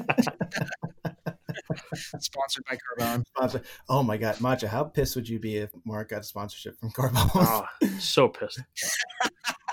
It'd be all the money you spent. I So know, right? theoretically, he'd be taking Yeah. all your money. He could have bought an NG by now. No, they're gonna pay you in macaroni, Mark. Can I just get some breadsticks? Yeah. One thing I thought of too with the Aerobatic Pilots page stuff and just like that element of it, and it doesn't have to be the Aerobatic Pilots Facebook page, but like, that social element, massage is right on the money. Like this has to be a social engagement. That's the future. And that social engagement through the computer will give you a level of connection that you will feel more comfortable. Because right now, the idea of looking up a contest that you've never been to and going there without knowing anybody is so prohibitive. Yeah. But if you can be on part of that group and get invited out and be like, hey man, come say hi. Like, you don't know what you're going to get when you just show up to a contest unknown. You know the issue? That's all good and dandy. Like that will work. But people have to give feedback on it. Like that's the problem that we run into because it's the same couple dozen people that are active when there's 5,000 members. So people, I'm not calling it laziness, but it's just one of those things where you can just like something or just write. That's great. There has to be feedback because without feedback, people that aren't used to social media, who are, say not millennials, that didn't grow up with social media, they don't understand it. They don't understand the amount of influence it has. So they're not going to push to do more of it. So that's why you need feedback from the younger generation to just be active, take 10 seconds out of your life and you don't have to post something, but just be active in liking or doing something. That's the key. Yeah. Yeah.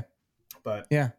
And also too, like, the contest structure, I don't know if I mentioned this before, and this is like, people are going to hear this that love competition and love competing. And they're going to be like, shut the fuck up, Mark. Like you don't even know.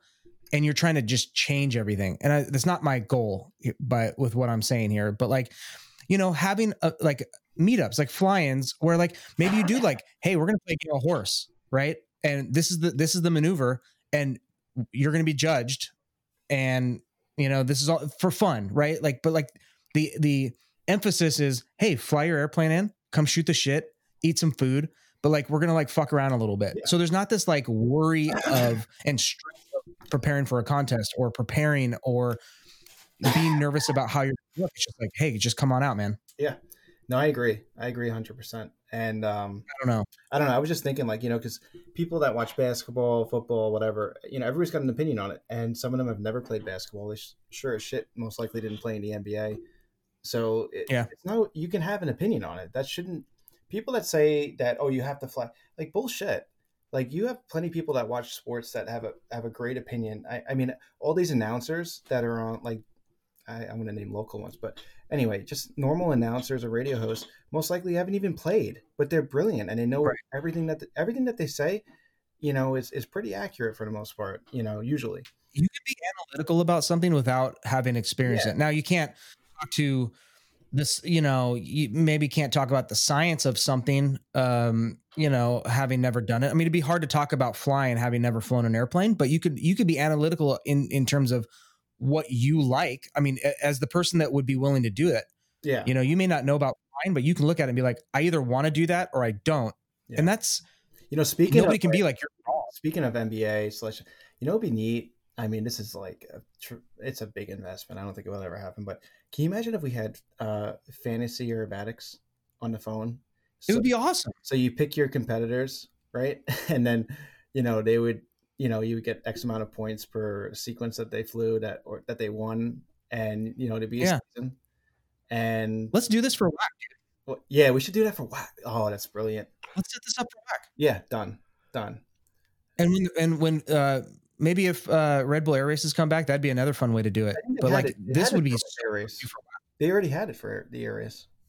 You didn't know that? Was that on the app? Yeah. On the Red Bull. Oh, that's right. I do vaguely remember that. It came out like the season before they quit, though, I think.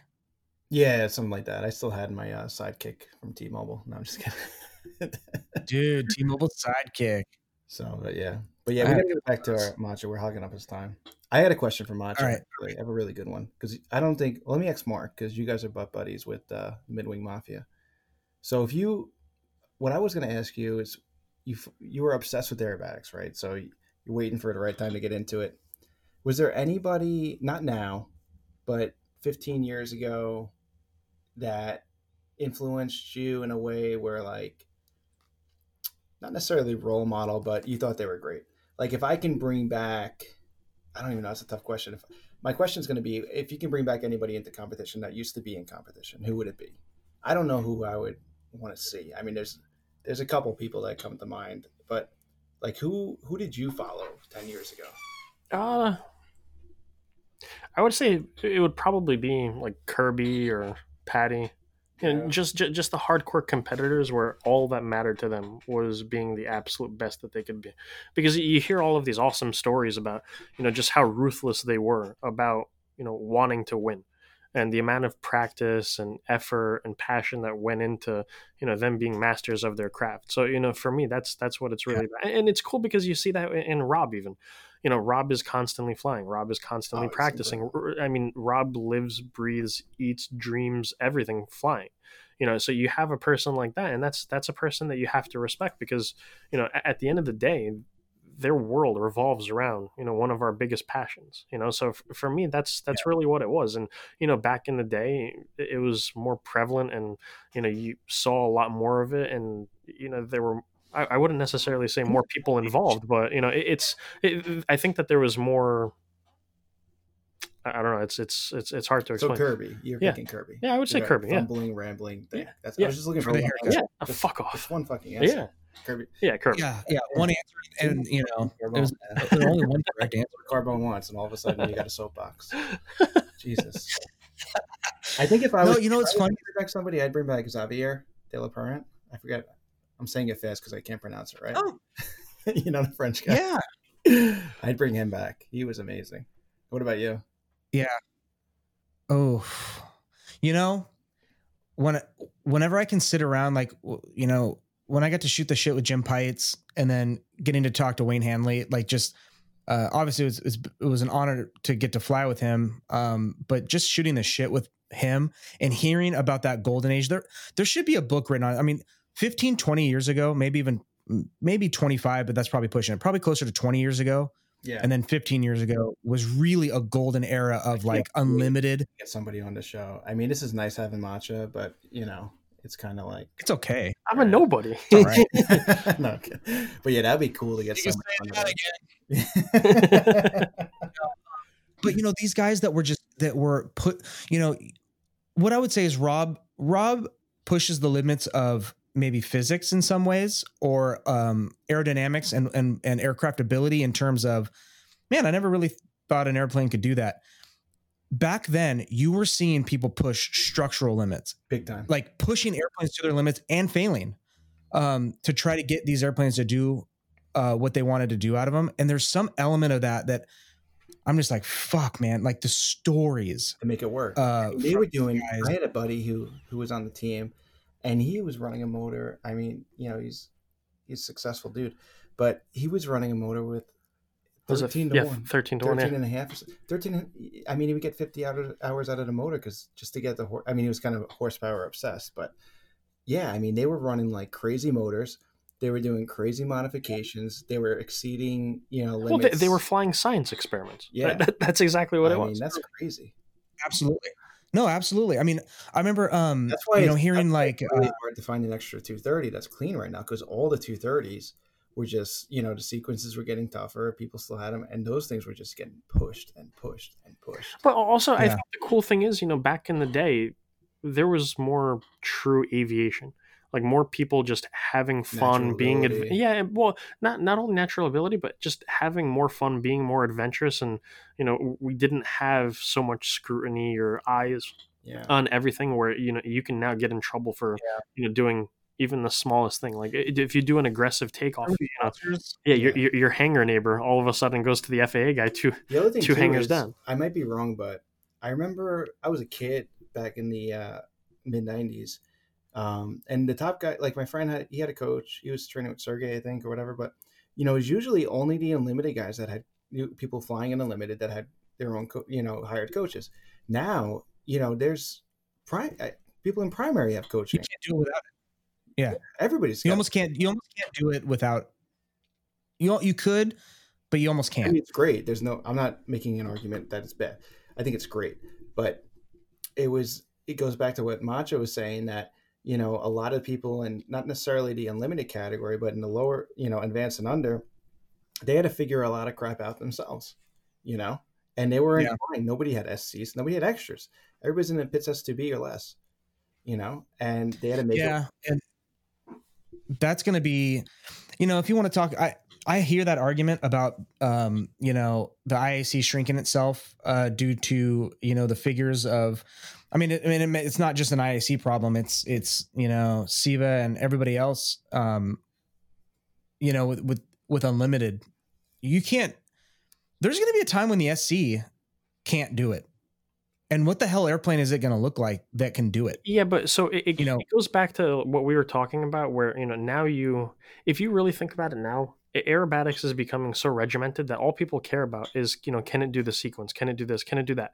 Like, whatever happened to just having fun, and flying upside down and learning how to do a proper roll or a loop? Now we're trying to standardize everything, and we're saying that if the plane can't compete in advance, then it's no good. Fuck that. Like, how about just having fun and enjoying yourself? Like, and your base, that's what we were talking about last week, is your base is intermediate, sportsman, and primary. Yeah, advanced and unlimited, you don't get a lot of competitors. So if you want to talk about grassroots, that's your grassroots. Yeah, 100%. That's why, like, with intermediate, I just feel like the sequence, I hope that I hope they keep it the way it was without the snap, because it should be fun. Like, I heard they're changing it. Are you serious? And that's what I think I heard the votes. No. I think I read the votes were to change it. How many votes were there? God. I don't know. We should, it'd be interesting. You know what the best thing to do is, whether you do it on the Facebook group or whatever, is put a post out and just say, all sportsman competitors out there, you need to answer. If there was not a snap in intermediate, would you go? Would you move up? I'd be really excited to see. Put that up. Yeah. Like, how many people would move into intermediate if there was not a snap? Because that's how you grow. Right now, if you're going to get the same people, so how are you going to get growth? Yeah, and going back to the fun thing, that's like, again, if you guys haven't been able to tell yet, I don't take life too seriously in a lot of ways. Like, got to have the career, got to make money. Helmet, though. I do wear a helmet, but it's a goofy looking helmet, so there's that. Yeah, it looks like you're at a club. I did wear a unicorn. I take, there's some safety things. There's some elements. I kind of want to have gas in the airplane, so I'll take that seriously. But the fun element, how often do people refer to competitions and competing and flying a Resty as fun? Yeah, and that's the point that I'm getting at. You need to actually enjoy yourself. Like, if you standardize everything and you make it so regimented, then at that point, is it really fun? It's becoming too serious, too much, too strict, too just clinical. Like, what happened to wanting to have fun? Yeah, that's always been my barrier to competition. Aside from being shitty, I thought it was a height limit that was preventing you from competition. Oh, man. I sit on a pad. All right, I can lift myself up. Oh, so you have a booster seat? I have a booster seat. Do you have blocks for the rudder pedals? Oh, man. I don't actually need those because my extra being just so fucking advanced for its time has electric rudder pedals that I can just move to my feet. Ah, well, I didn't know if it could actually get close enough. That's why I had to ask. Shit. I don't even hit the stops, dude. Oh, well, I'm impressed. Mark's got the seat. I'm short. I think Mark's got the seat when you go to the movie theater with your kid. That you put that seat on your chair. See the screen. Seat within the seat. He's probably wearing boots with like 4-inch soles. Yeah, to get on the rides. Yeah. No, he wore it at the Southeast Aero, so they let him ride the ride. Yeah. That's why you couldn't fly the end. There was a height limit. Oh, man. Yeah. Macho's getting brutal. Maybe we should go down to to some of the questions we had for him. we were talking earlier. I'll finish my thought on the competition thing. Is like that is going to be a tough one to break. Is how do you take out the seriousness, because competition is serious? How do you bridge that gap between fun and obviously people that compete, and Jeff, you can attest to this. I'm sure you in your element, like you're having fun, but it's not unabashed fun. It's like I think it's more of a selfish fun that some people it gets stagnant. So like I go there, and there's a few people that I see that I genuinely like and I have fun with. There's no doubt. But that took a couple of years to establish that relationship. So for somebody who's coming there for the first time, it's a very selfish type of fun where like if you're like me, you just love being around aerobatic planes. So it's fun, you know? Yeah. But if you don't meet anybody, or if it's not a bit, you know, you're going to get bored and eventually, and unfortunately, most likely leave the sport.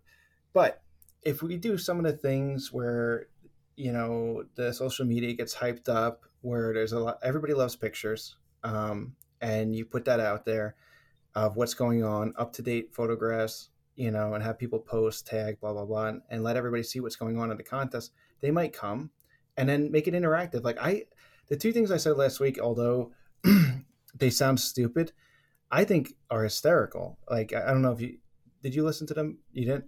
So we talked about doing a WWF style title belt if you win a category at a contest, and then you got to come back next year and defend it, and you get this obnoxious big belt. Yeah, we do that in drag racing. Yeah. I mean, if I would love to win a contest like that and stand on the seat of my plane, like, you know, like the air show guys do but just have this massive like Randy Savage title belt around my waist. Like when I won and I come to, you know, when I come to the contest next year, I would wear that to my flight in, you know, when I first get there, and I would get out of the plane with the belt, you know? And the other idea, we had was to get like, you know, at least a 4x8 sheet of plywood or whatever, and do live scoring so that everybody could see what's going on instead of just putting up like an 8.5 by 11 sheet of paper. No, I agree, but also like that's interactive. It's gotta be interactive. But also the things that we're doing that we want to do on the group in terms of like just having, you know, little contests of, you know, posting up this figure and getting critiqued and scoring it, and, you know, things like that. Like all it has to be is really boosting engagement, but also not making it so standardized that it's a burden to actually participate in it. Like if we say, okay, you know, let's do a quick sequence of like a loop or roll and this and that. Virtual type? Yeah, we absolutely can. Hold on a second. We can do like a virtual league. Mm-hmm.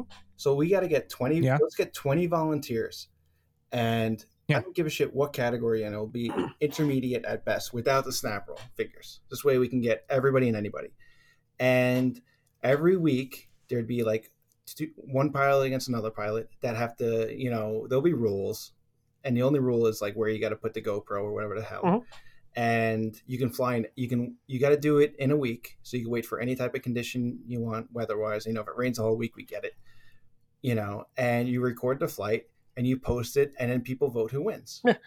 But that would be fucking cool. Yeah. But, and doing things. Yeah, absolutely. And doing things like that, like we're boosting participation, we're boosting engagement. We have the social aspect where people can talk about it. They have the foundation for conversations and, you know, having fun, busting chops and, you know, shit like that. But at the end of the day, you know, it's all about, it's engaging people. And the more we engage, would be a really cool thing to do. So, but the more, you know, what's crazy though, is it as all this stuff that we're talking about sounds like the more we talk and the more ideas we have, the more of a departure it is from the IAC. Yeah, but see, the thing is, there's a time and place for everything. So, you know, if you maybe that's the only way to grow. Yeah. So IAC has its function, but there also needs to be the social aspect and other things around it. Like when you're racing cars, so maybe we make a new sanctioning body. Well, but why does there have to be a sanctioning body? Yeah, it's for fun. No, that's what I mean.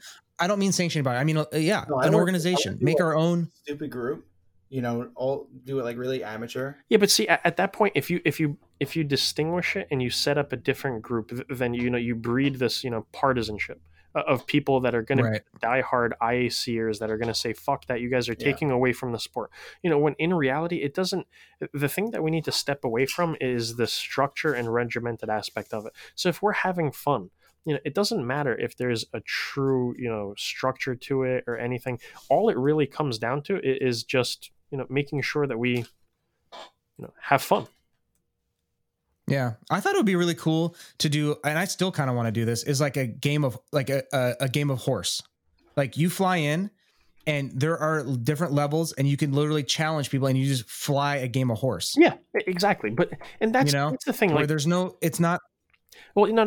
Go ahead. I think that's 100% it. At the end of the day, the real goal has to be, but the thing that we should really aspire to do is, getting us into an environment where it isn't so structured that we have these barriers. Because the more barriers that we put in place, the more difficult it is to actually get people involved. And then we also know with our generation and this time in history, people are really apprehensive to do new things or invest or anything like that. But if you can just have fun and give people that foundation to just enjoy yourself and participate and just mess around, like that's what's going to contribute to it. If you think about it, 20 years ago, 25 years ago, 30 years ago, people didn't only care about flying for IAC and, being in contests. They wanted to have fun. It was a social thing. You and a couple of buddies had, all pits, and you guys would just hang out and you would fly from, point A to point B. You would, have just, box days. You would practice aerobatics. You would critique each other. You would work on each other's planes. You would have like this support system and this network. And it was very organic. It was a true social, environment. Whereas right now, I think we could all agree that like going to the airport and having buddies that you're friends with and shoot the shit and go fly and do cool stuff is the pinnacle of what you're doing. Yeah, and there's nothing better than that. Yeah, and it's the coolest thing. Like my hangar, I have a couch, I have a fridge, I have a palm tree. I have a palm tree and a palm tree. but the cool thing is like I can spend the entire day there. So I bring my friends that aren't even involved in aviation to the airport, and we just hang out and shoot the shit and just have fun. I'll give them a ride. We'll grab a different plane so we can have more of a scenic flight. We're listening to music. We're eating food. We're having fun. And we need to continue to breed that social environment where it's relaxed and it's just about sharing that passion. If you turn it into something, more competitive and, strictly focusing on like these, specific contests or these things, at that point, look how even the planes that we're looking at now, the atrophy, people don't look at pits anymore unless you're the true vintage person that loves them for the history and the romance of aviation, aerobatics. Some people are just biplane guys. Yeah, or just biplane people. But now people they're only focusing on what kind of a plane is going to win unlimited. Yeah, the roll rate. Is it going to win unlimited? Hey, listen, dumbass. Like you're never going to fly that well. Like what does it matter? Why isn't it about just, having fun or flying a plane that can actually do aerobatics? Yeah, I think we should build on this. I think that.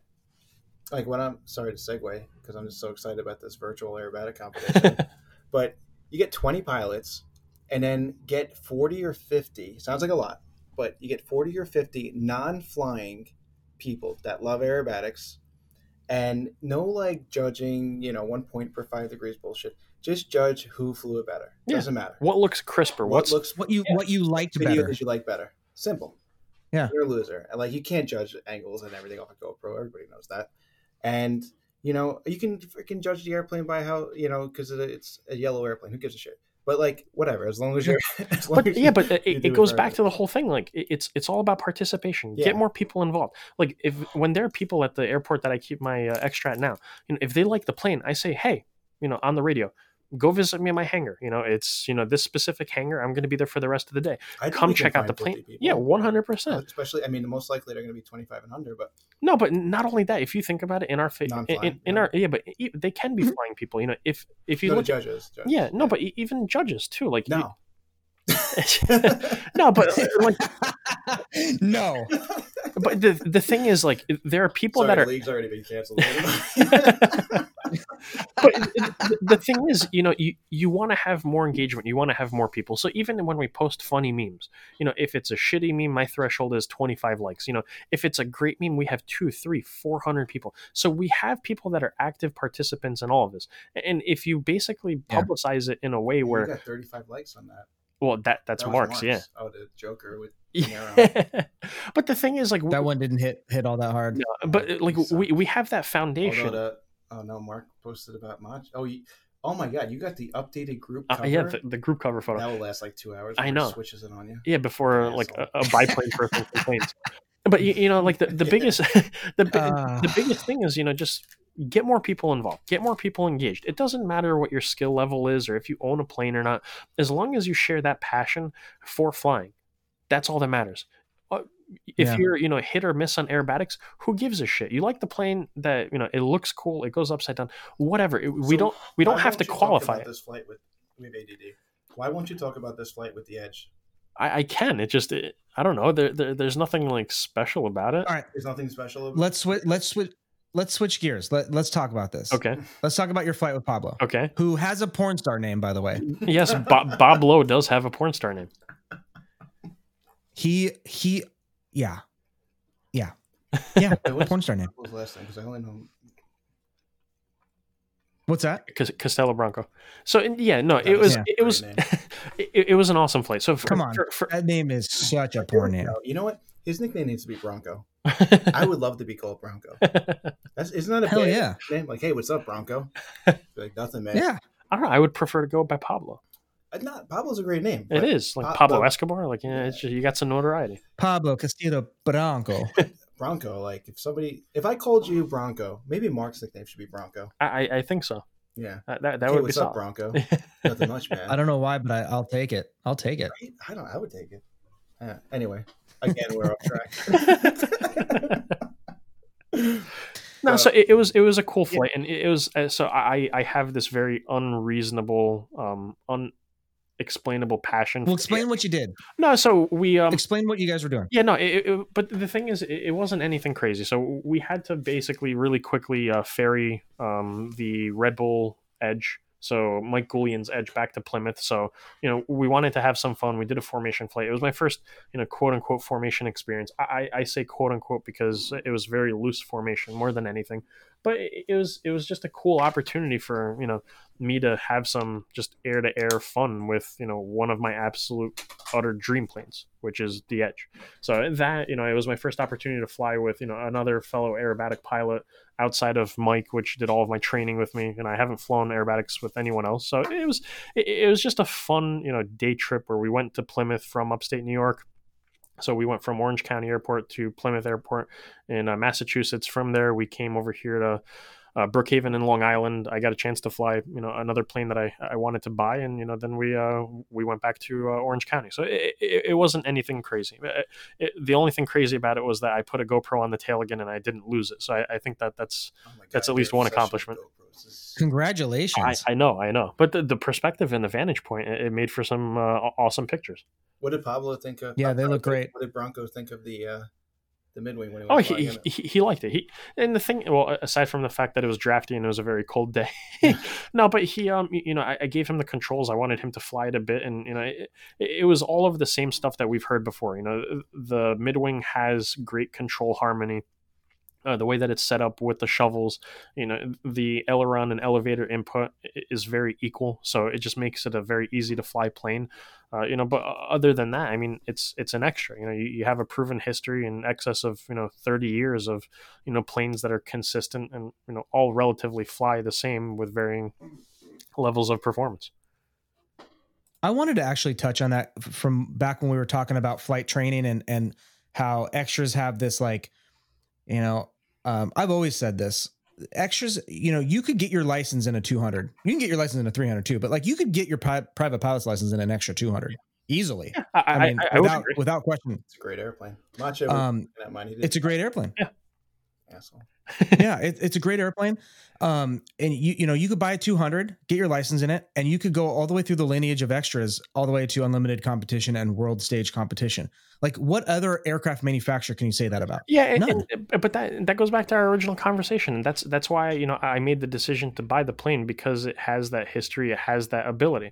You know, I know that flying my midwing, I can jump into another extra, and there's going to be that consistent feel. It's not going to be a huge departure. Yeah. Whereas, you know, other manufacturers, even in between the hell. Yeah, no, yeah, 100%.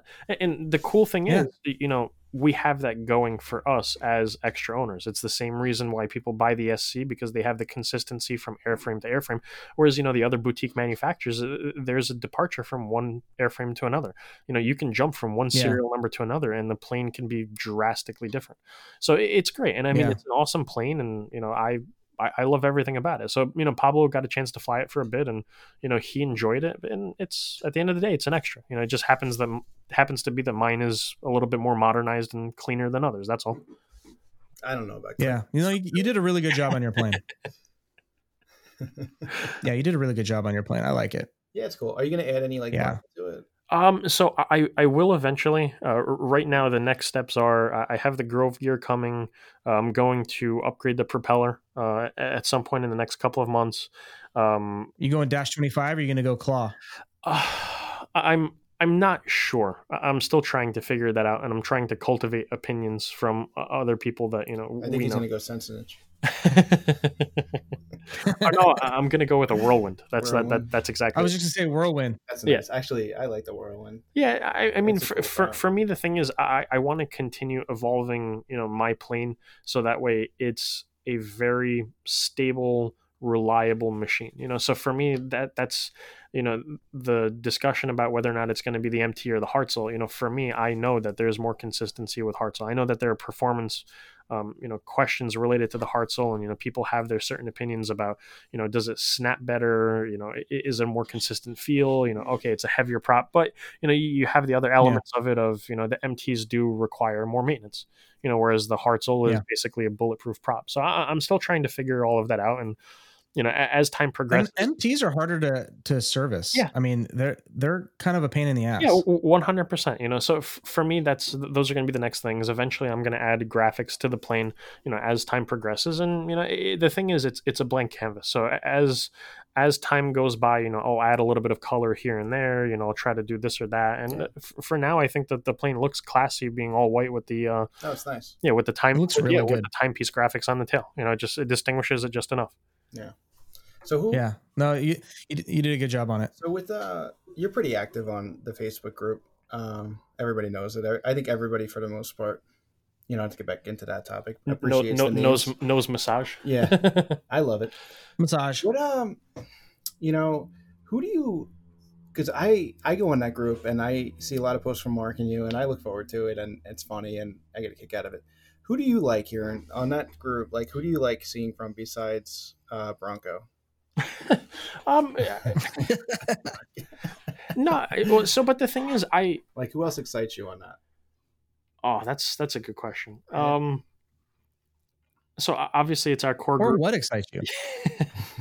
I feel like this is going to turn into a very different conversation shortly.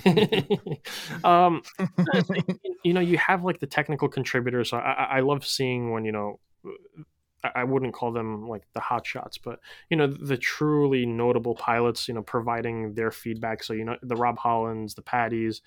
You have also the more technical people that just have great personalities, like Aaron. Yeah, Aaron's great. Yep. I like Eric. Yep. Yeah. Eric Sandifer. I like him the best. He gives some really good feedback. Yeah, and he's funny too. Yeah, no, he's hilarious, but also good stick too. He got out of the sport as I was getting into the sport. No, I thought he got out of it like 2018. I think it was like 2018 when he got rid of its pits. Or maybe we just didn't link up at contest, maybe. But I saw him fly a couple times, and he's he's a legit. If he came back, he's a good stick. Yeah, but the cool thing is, I think he tells a great story of it doesn't matter what you're flying as long as you fly it really well. Yeah. So for a person, he beat the shit out of a bunch of people flying his little pits. He seems like one of those guys that can get into anything.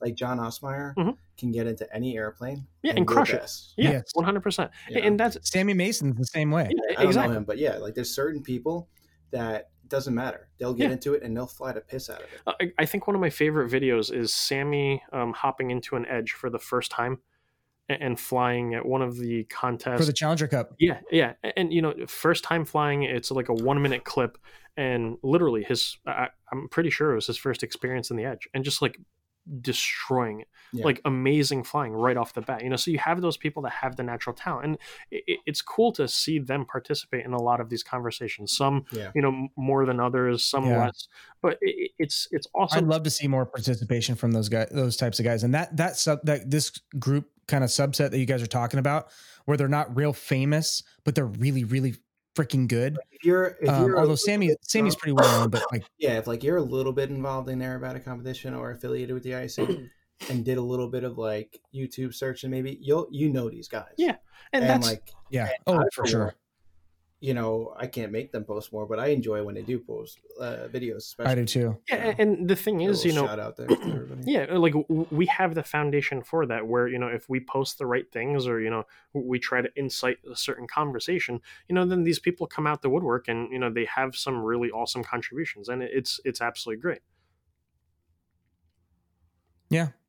I tell you what, I enjoy the group. Obviously, I try to, if I see a link, if I see something, I try to send it in there, because I try to, like, oh, this is a cool video, oh, this is a cool picture, or whatever. It's a good group. It's fun, and it's, I tell you what, as far as there's some shit talking now and again, and like the memes, I'm not including the memes in there, but like every now and again somebody will get some feelings hurt, but by and large, like it's a pretty fun time. It's like you can go to that group and it's either funny or informative or interesting. Yeah. And that's a good thing. And it goes back to our original conversation. Everything keeps pivoting back to it. If we have that perfect social environment, where we have the foundation to allow people to just communicate with one another, share their opinions, their feelings, how, their experiences, all of those things are going to be instrumental to us continuing to, I won't even say grow aerobatics, more active. Yeah, but just have consistency instead of having atrophy.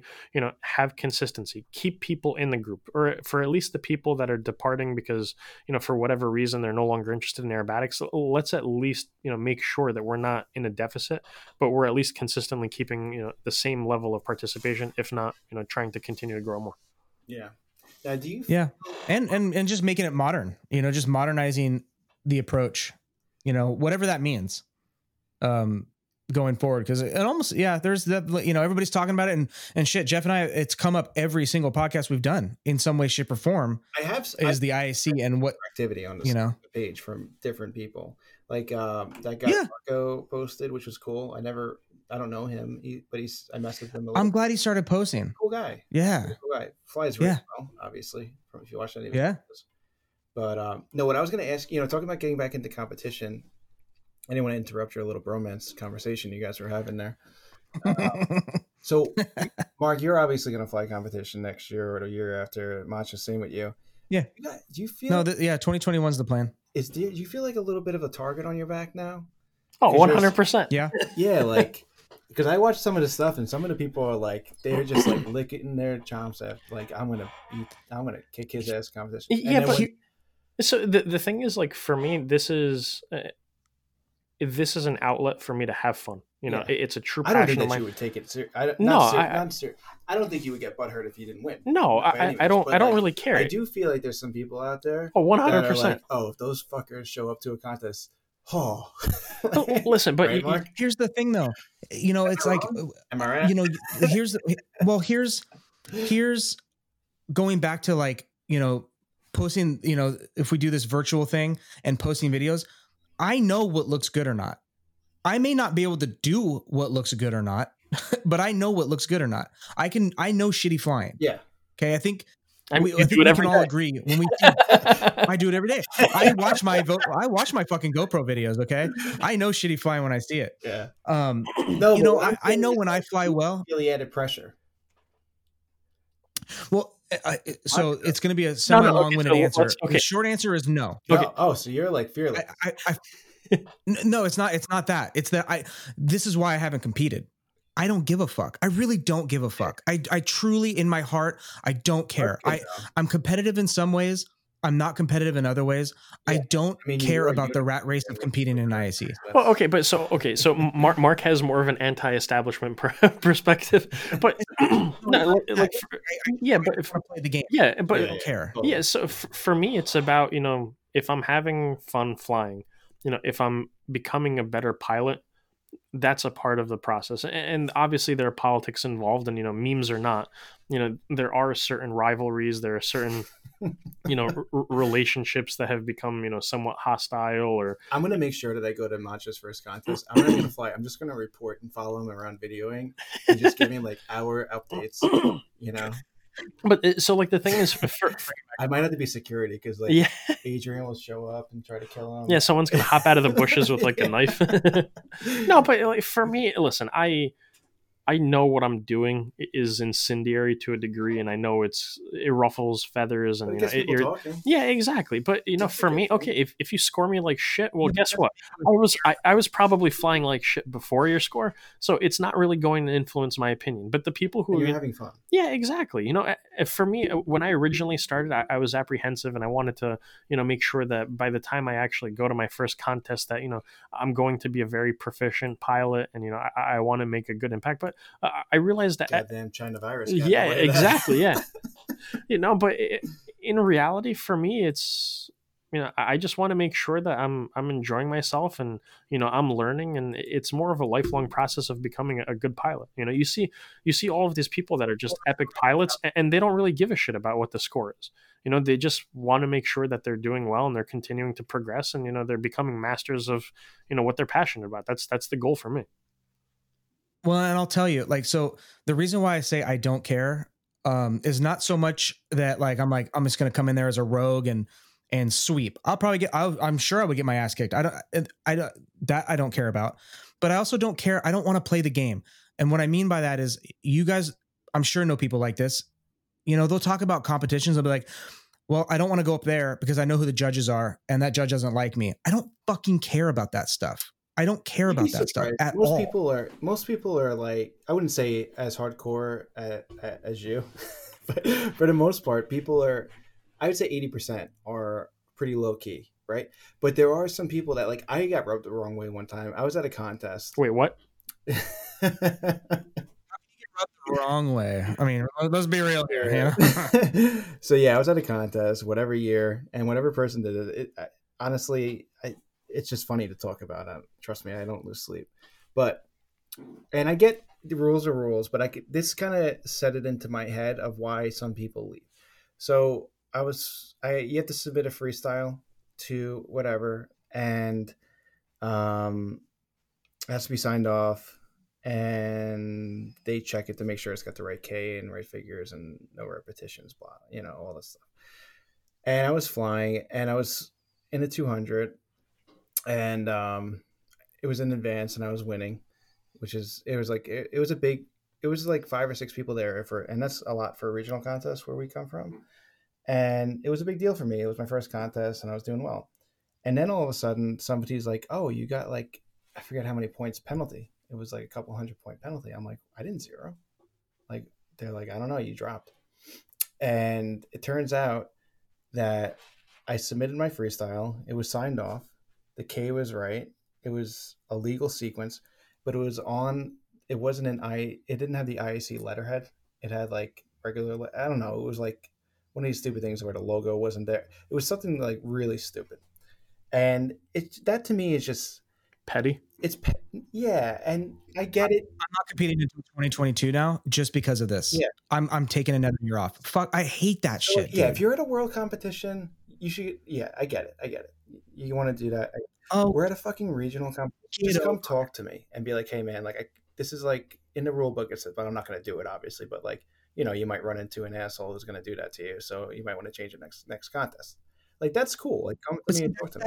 That stuff happens. Like, I hate that. Yeah. I ended up, and I ended up winning that contest.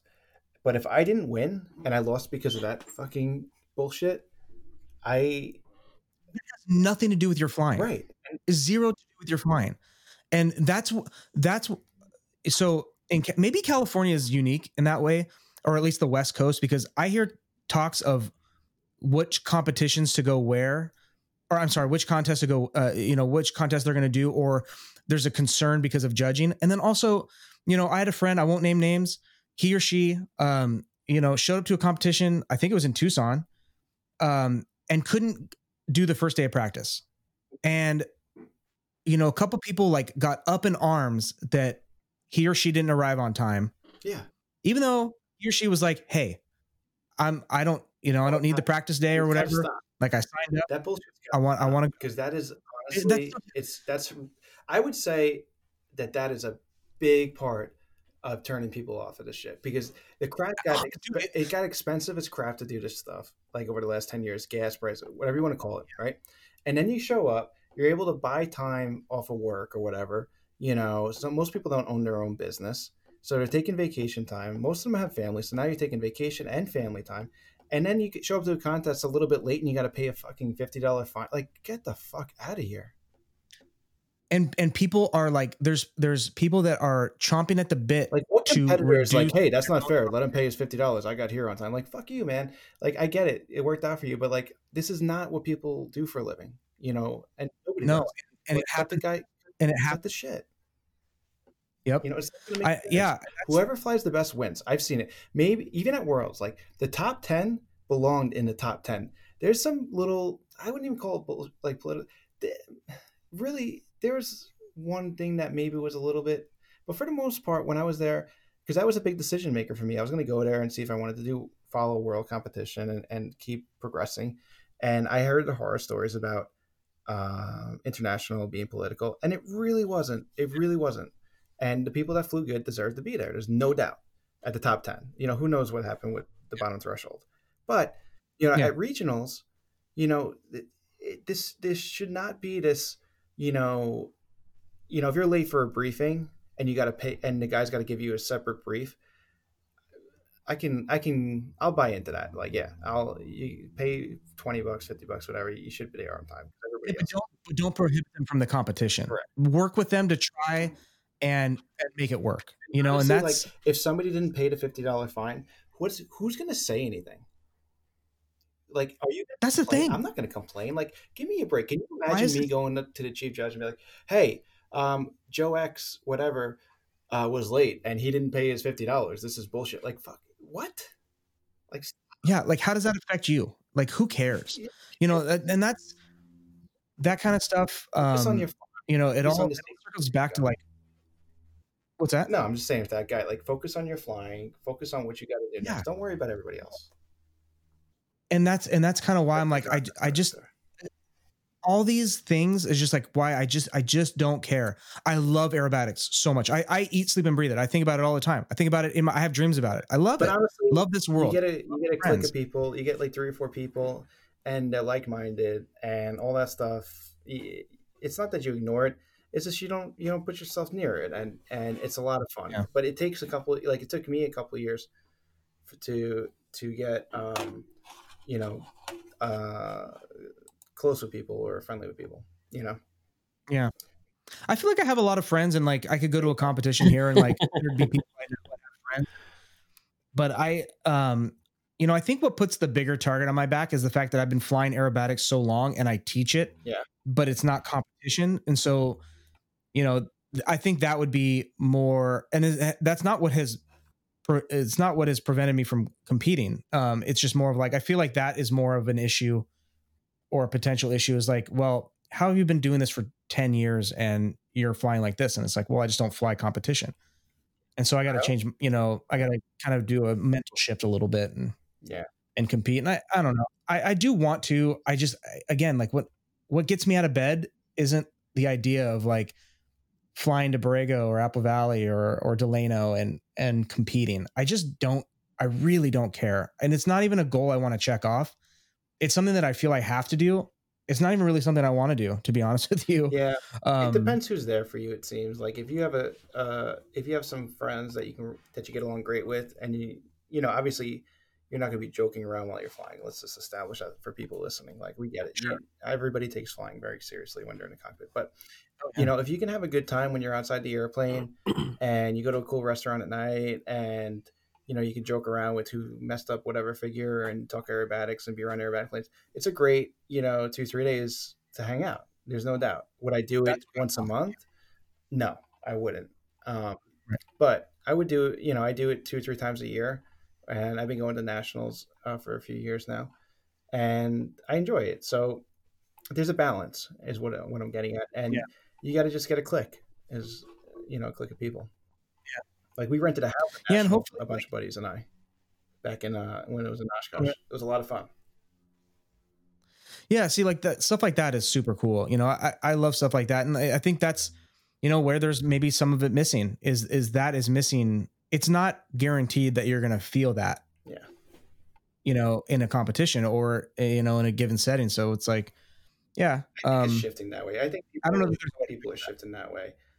You could talk about how the good old days and this and that, but that doesn't really help. And there's a lot of up and comers. There's a lot of people that are really cool that just nobody really knows a lot about them that, I got to know, and they're a lot of fun to hang out with. So the only way you're going to do that is if you show up and, Yep. There's no replacement for just showing up and shaking hands. Yeah, totally. Yeah. I used to go to competitions before I had an airplane and just hang out and I never really, hung out with them because I was younger or, whatchamacallit. I don't know. I just never did. Could I go there for the day or whatever and just watch? But it's still a lot of fun. Yeah. It'd be nice if there was a local competition or a local contest here. I mean, we have a local chapter, but like we don't have a contest, which kind of sucks. Like our contest is Delano or Kalinga, which is an hour flight. Now with COVID, everything's everything's virtual. So we should capitalize on it. People got time. I mean, I love that idea, man.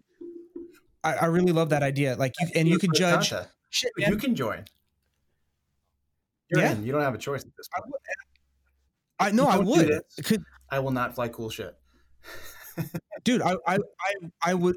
I'm 100% in. I'm 100% in because guess what the barrier to entry is? It's a GoPro cards with like your averages on the back. It will give like height, weight, and hair color. Like Mark Pollard, 2 helmet owner, 5'6" 6'2". Mark Pollard 6'6", 250.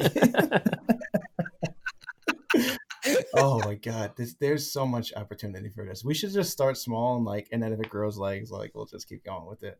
But we'll nominate. Dude, I could think of like 10 people right now. I mean, and nobody who's a world class pilot will probably do it. Like watch Rob Holland. They should. But here's my.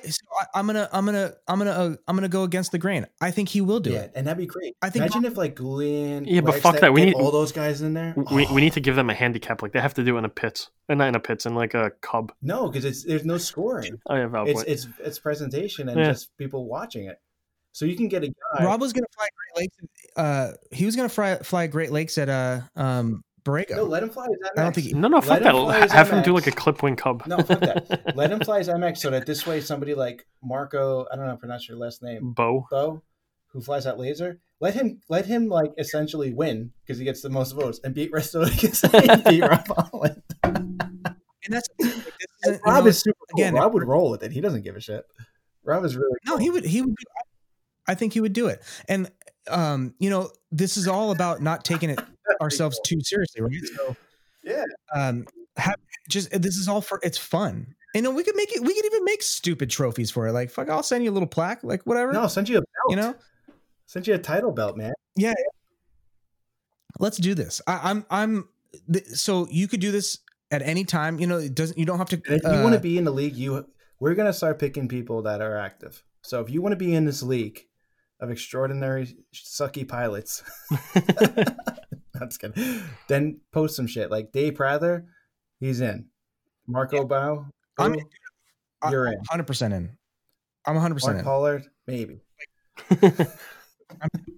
I don't know if I'm sucky enough. I'm pretty fucking good. So I'm basically the best. I'm the songbird of my generation. Basically the best I've ever seen. Yeah, at least. I mean, you were 2021 world champion. You didn't know? World champion in 2020. Yeah. I'm on the 20. I'm on the 2021 or the 2020 Unlimited team. Oh my God! I just, it's so funny. You're talking about how you're on the Unlimited team, and I just scrolled onto the picture in aerobatic pilots of the yak that crashed into the building. That was so unacro related, but I had to pull that. Sorry. Nanchang, yeah. Nanchang. Oh my God, I wish they would have a celebrity death match with Nanchang and yak pilots. It's so annoying. It's more annoying being in a group with them. Did the Chinese rip off the yak?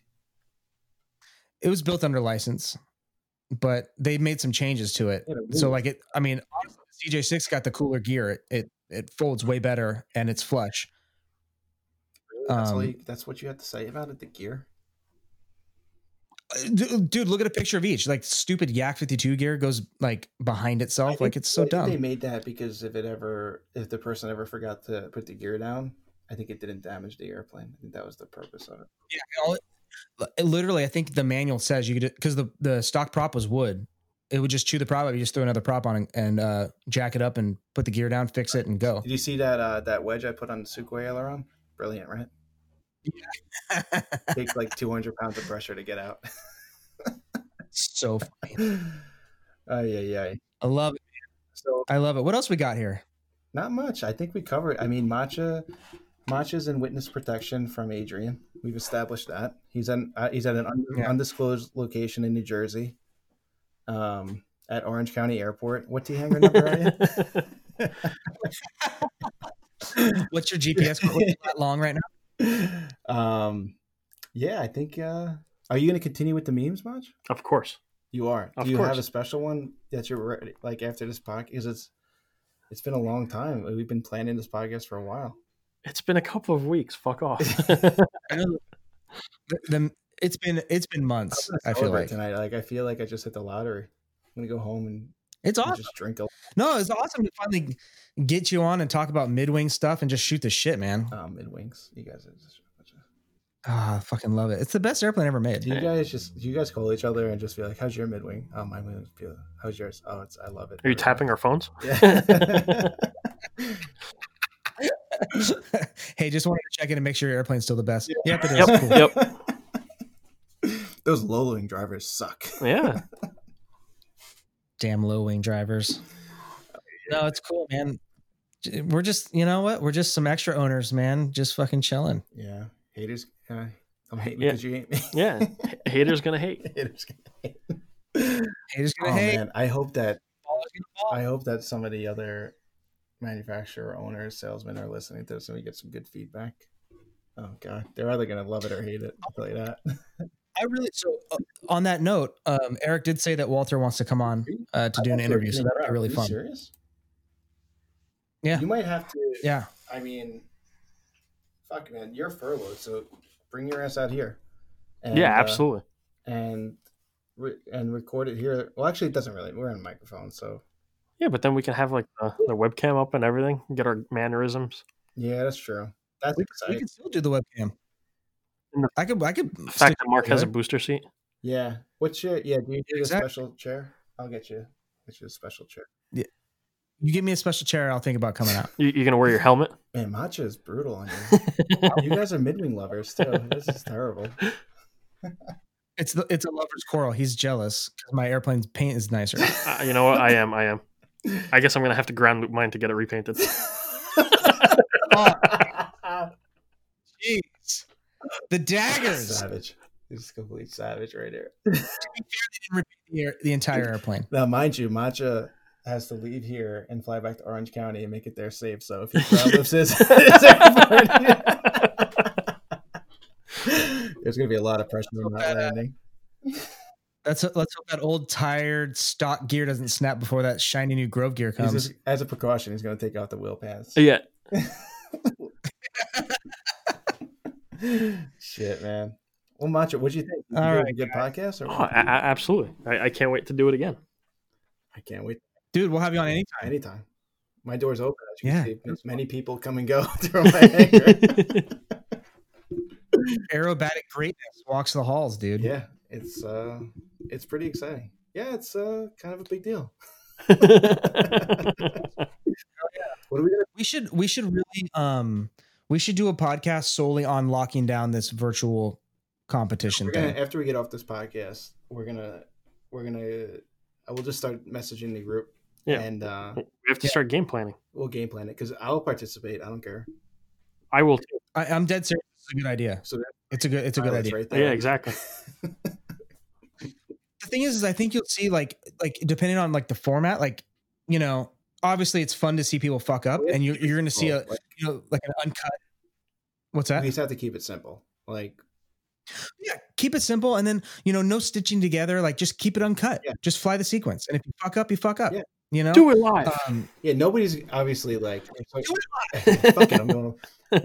Everybody's gonna. I don't care what you say. There's gonna, unless you're like proud of zeroing, which I very might do, just to get the Bozo Award, baby.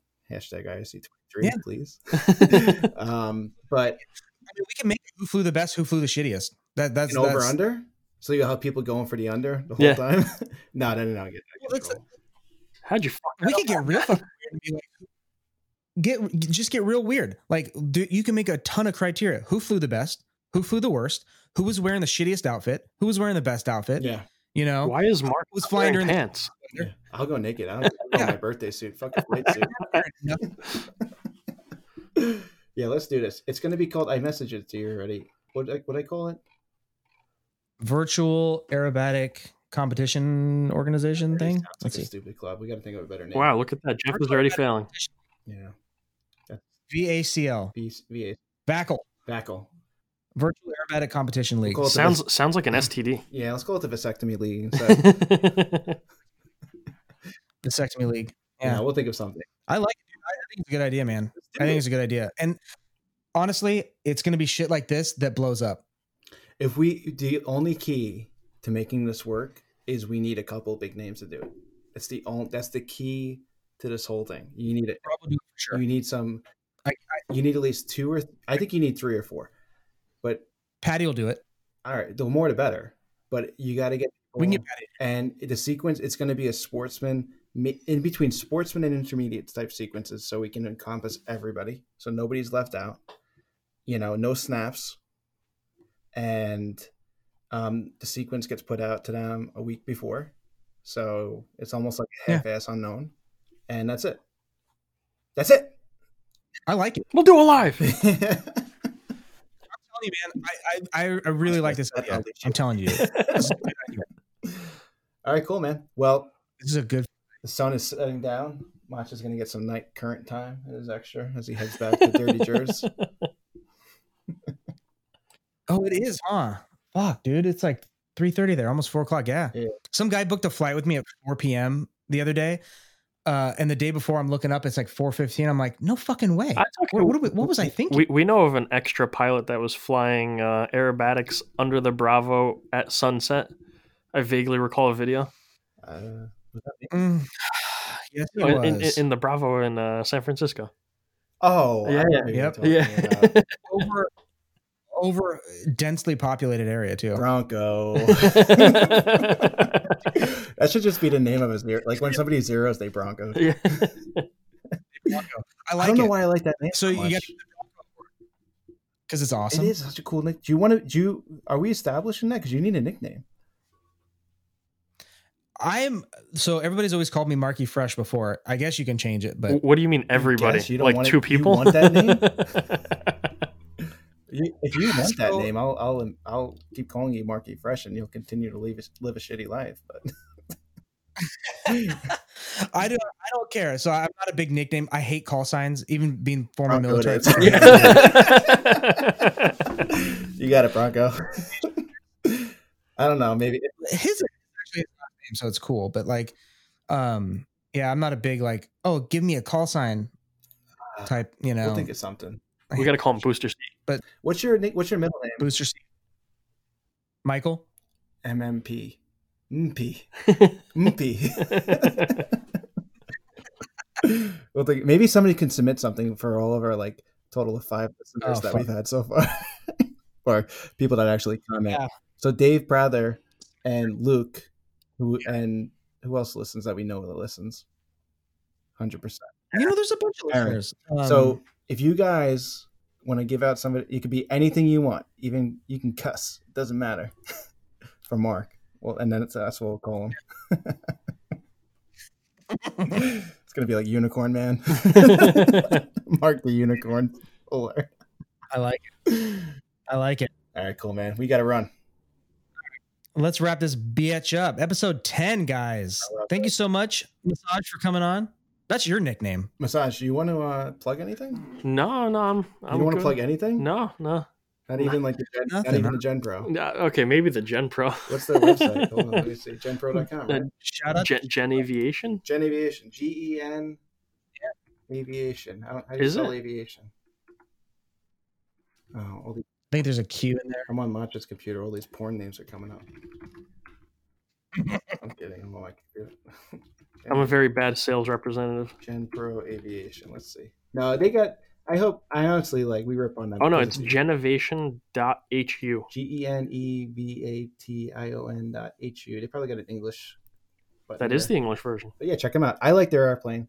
I think it probably flies well. Needs to be. I mean, it's not a mid-wing, but I guess it'll do. Yeah, it'll never be a mid-wing. Thank God. But I think it's a cool plane. I wish them the best of luck. I hope Adrian gets back at Macho with some more inappropriate memes. Yeah, but if you don't see memes for like more than a week, then you know I'm probably like in the ocean. Yeah, send out a rescue team. Shout out to Adrian too, man. It's all in good fun. Yeah, we love him, hopefully, man. you know, You're a cool dude. let's not take it. And he seriously. flies an extra 200. So what's that? I love you, man. Yeah. Love that too. Yeah, he's in the club. He's in the 200. And it's got the best tail registration. Geek. Yeah, that's a cool Yeah. one. Geek. Yeah, man. Awesome. Yeah. All righty. All right, guys. See y'all later. Episode 10, man. We're double digits, dude. We just wrapped this bitch up. Episode 10. Thanks, Massage. Thank you, Petro. Thank you, Marky. Thank you, guys. Thank you for listening to another episode of Fly Cool Shit. Be sure to check out our website at www.flycoolshit.com. Subscribe, rate, and review the show on iTunes and Spotify. Any questions, comments, or feedback, shoot us an email at flycoolshit@gmail.com.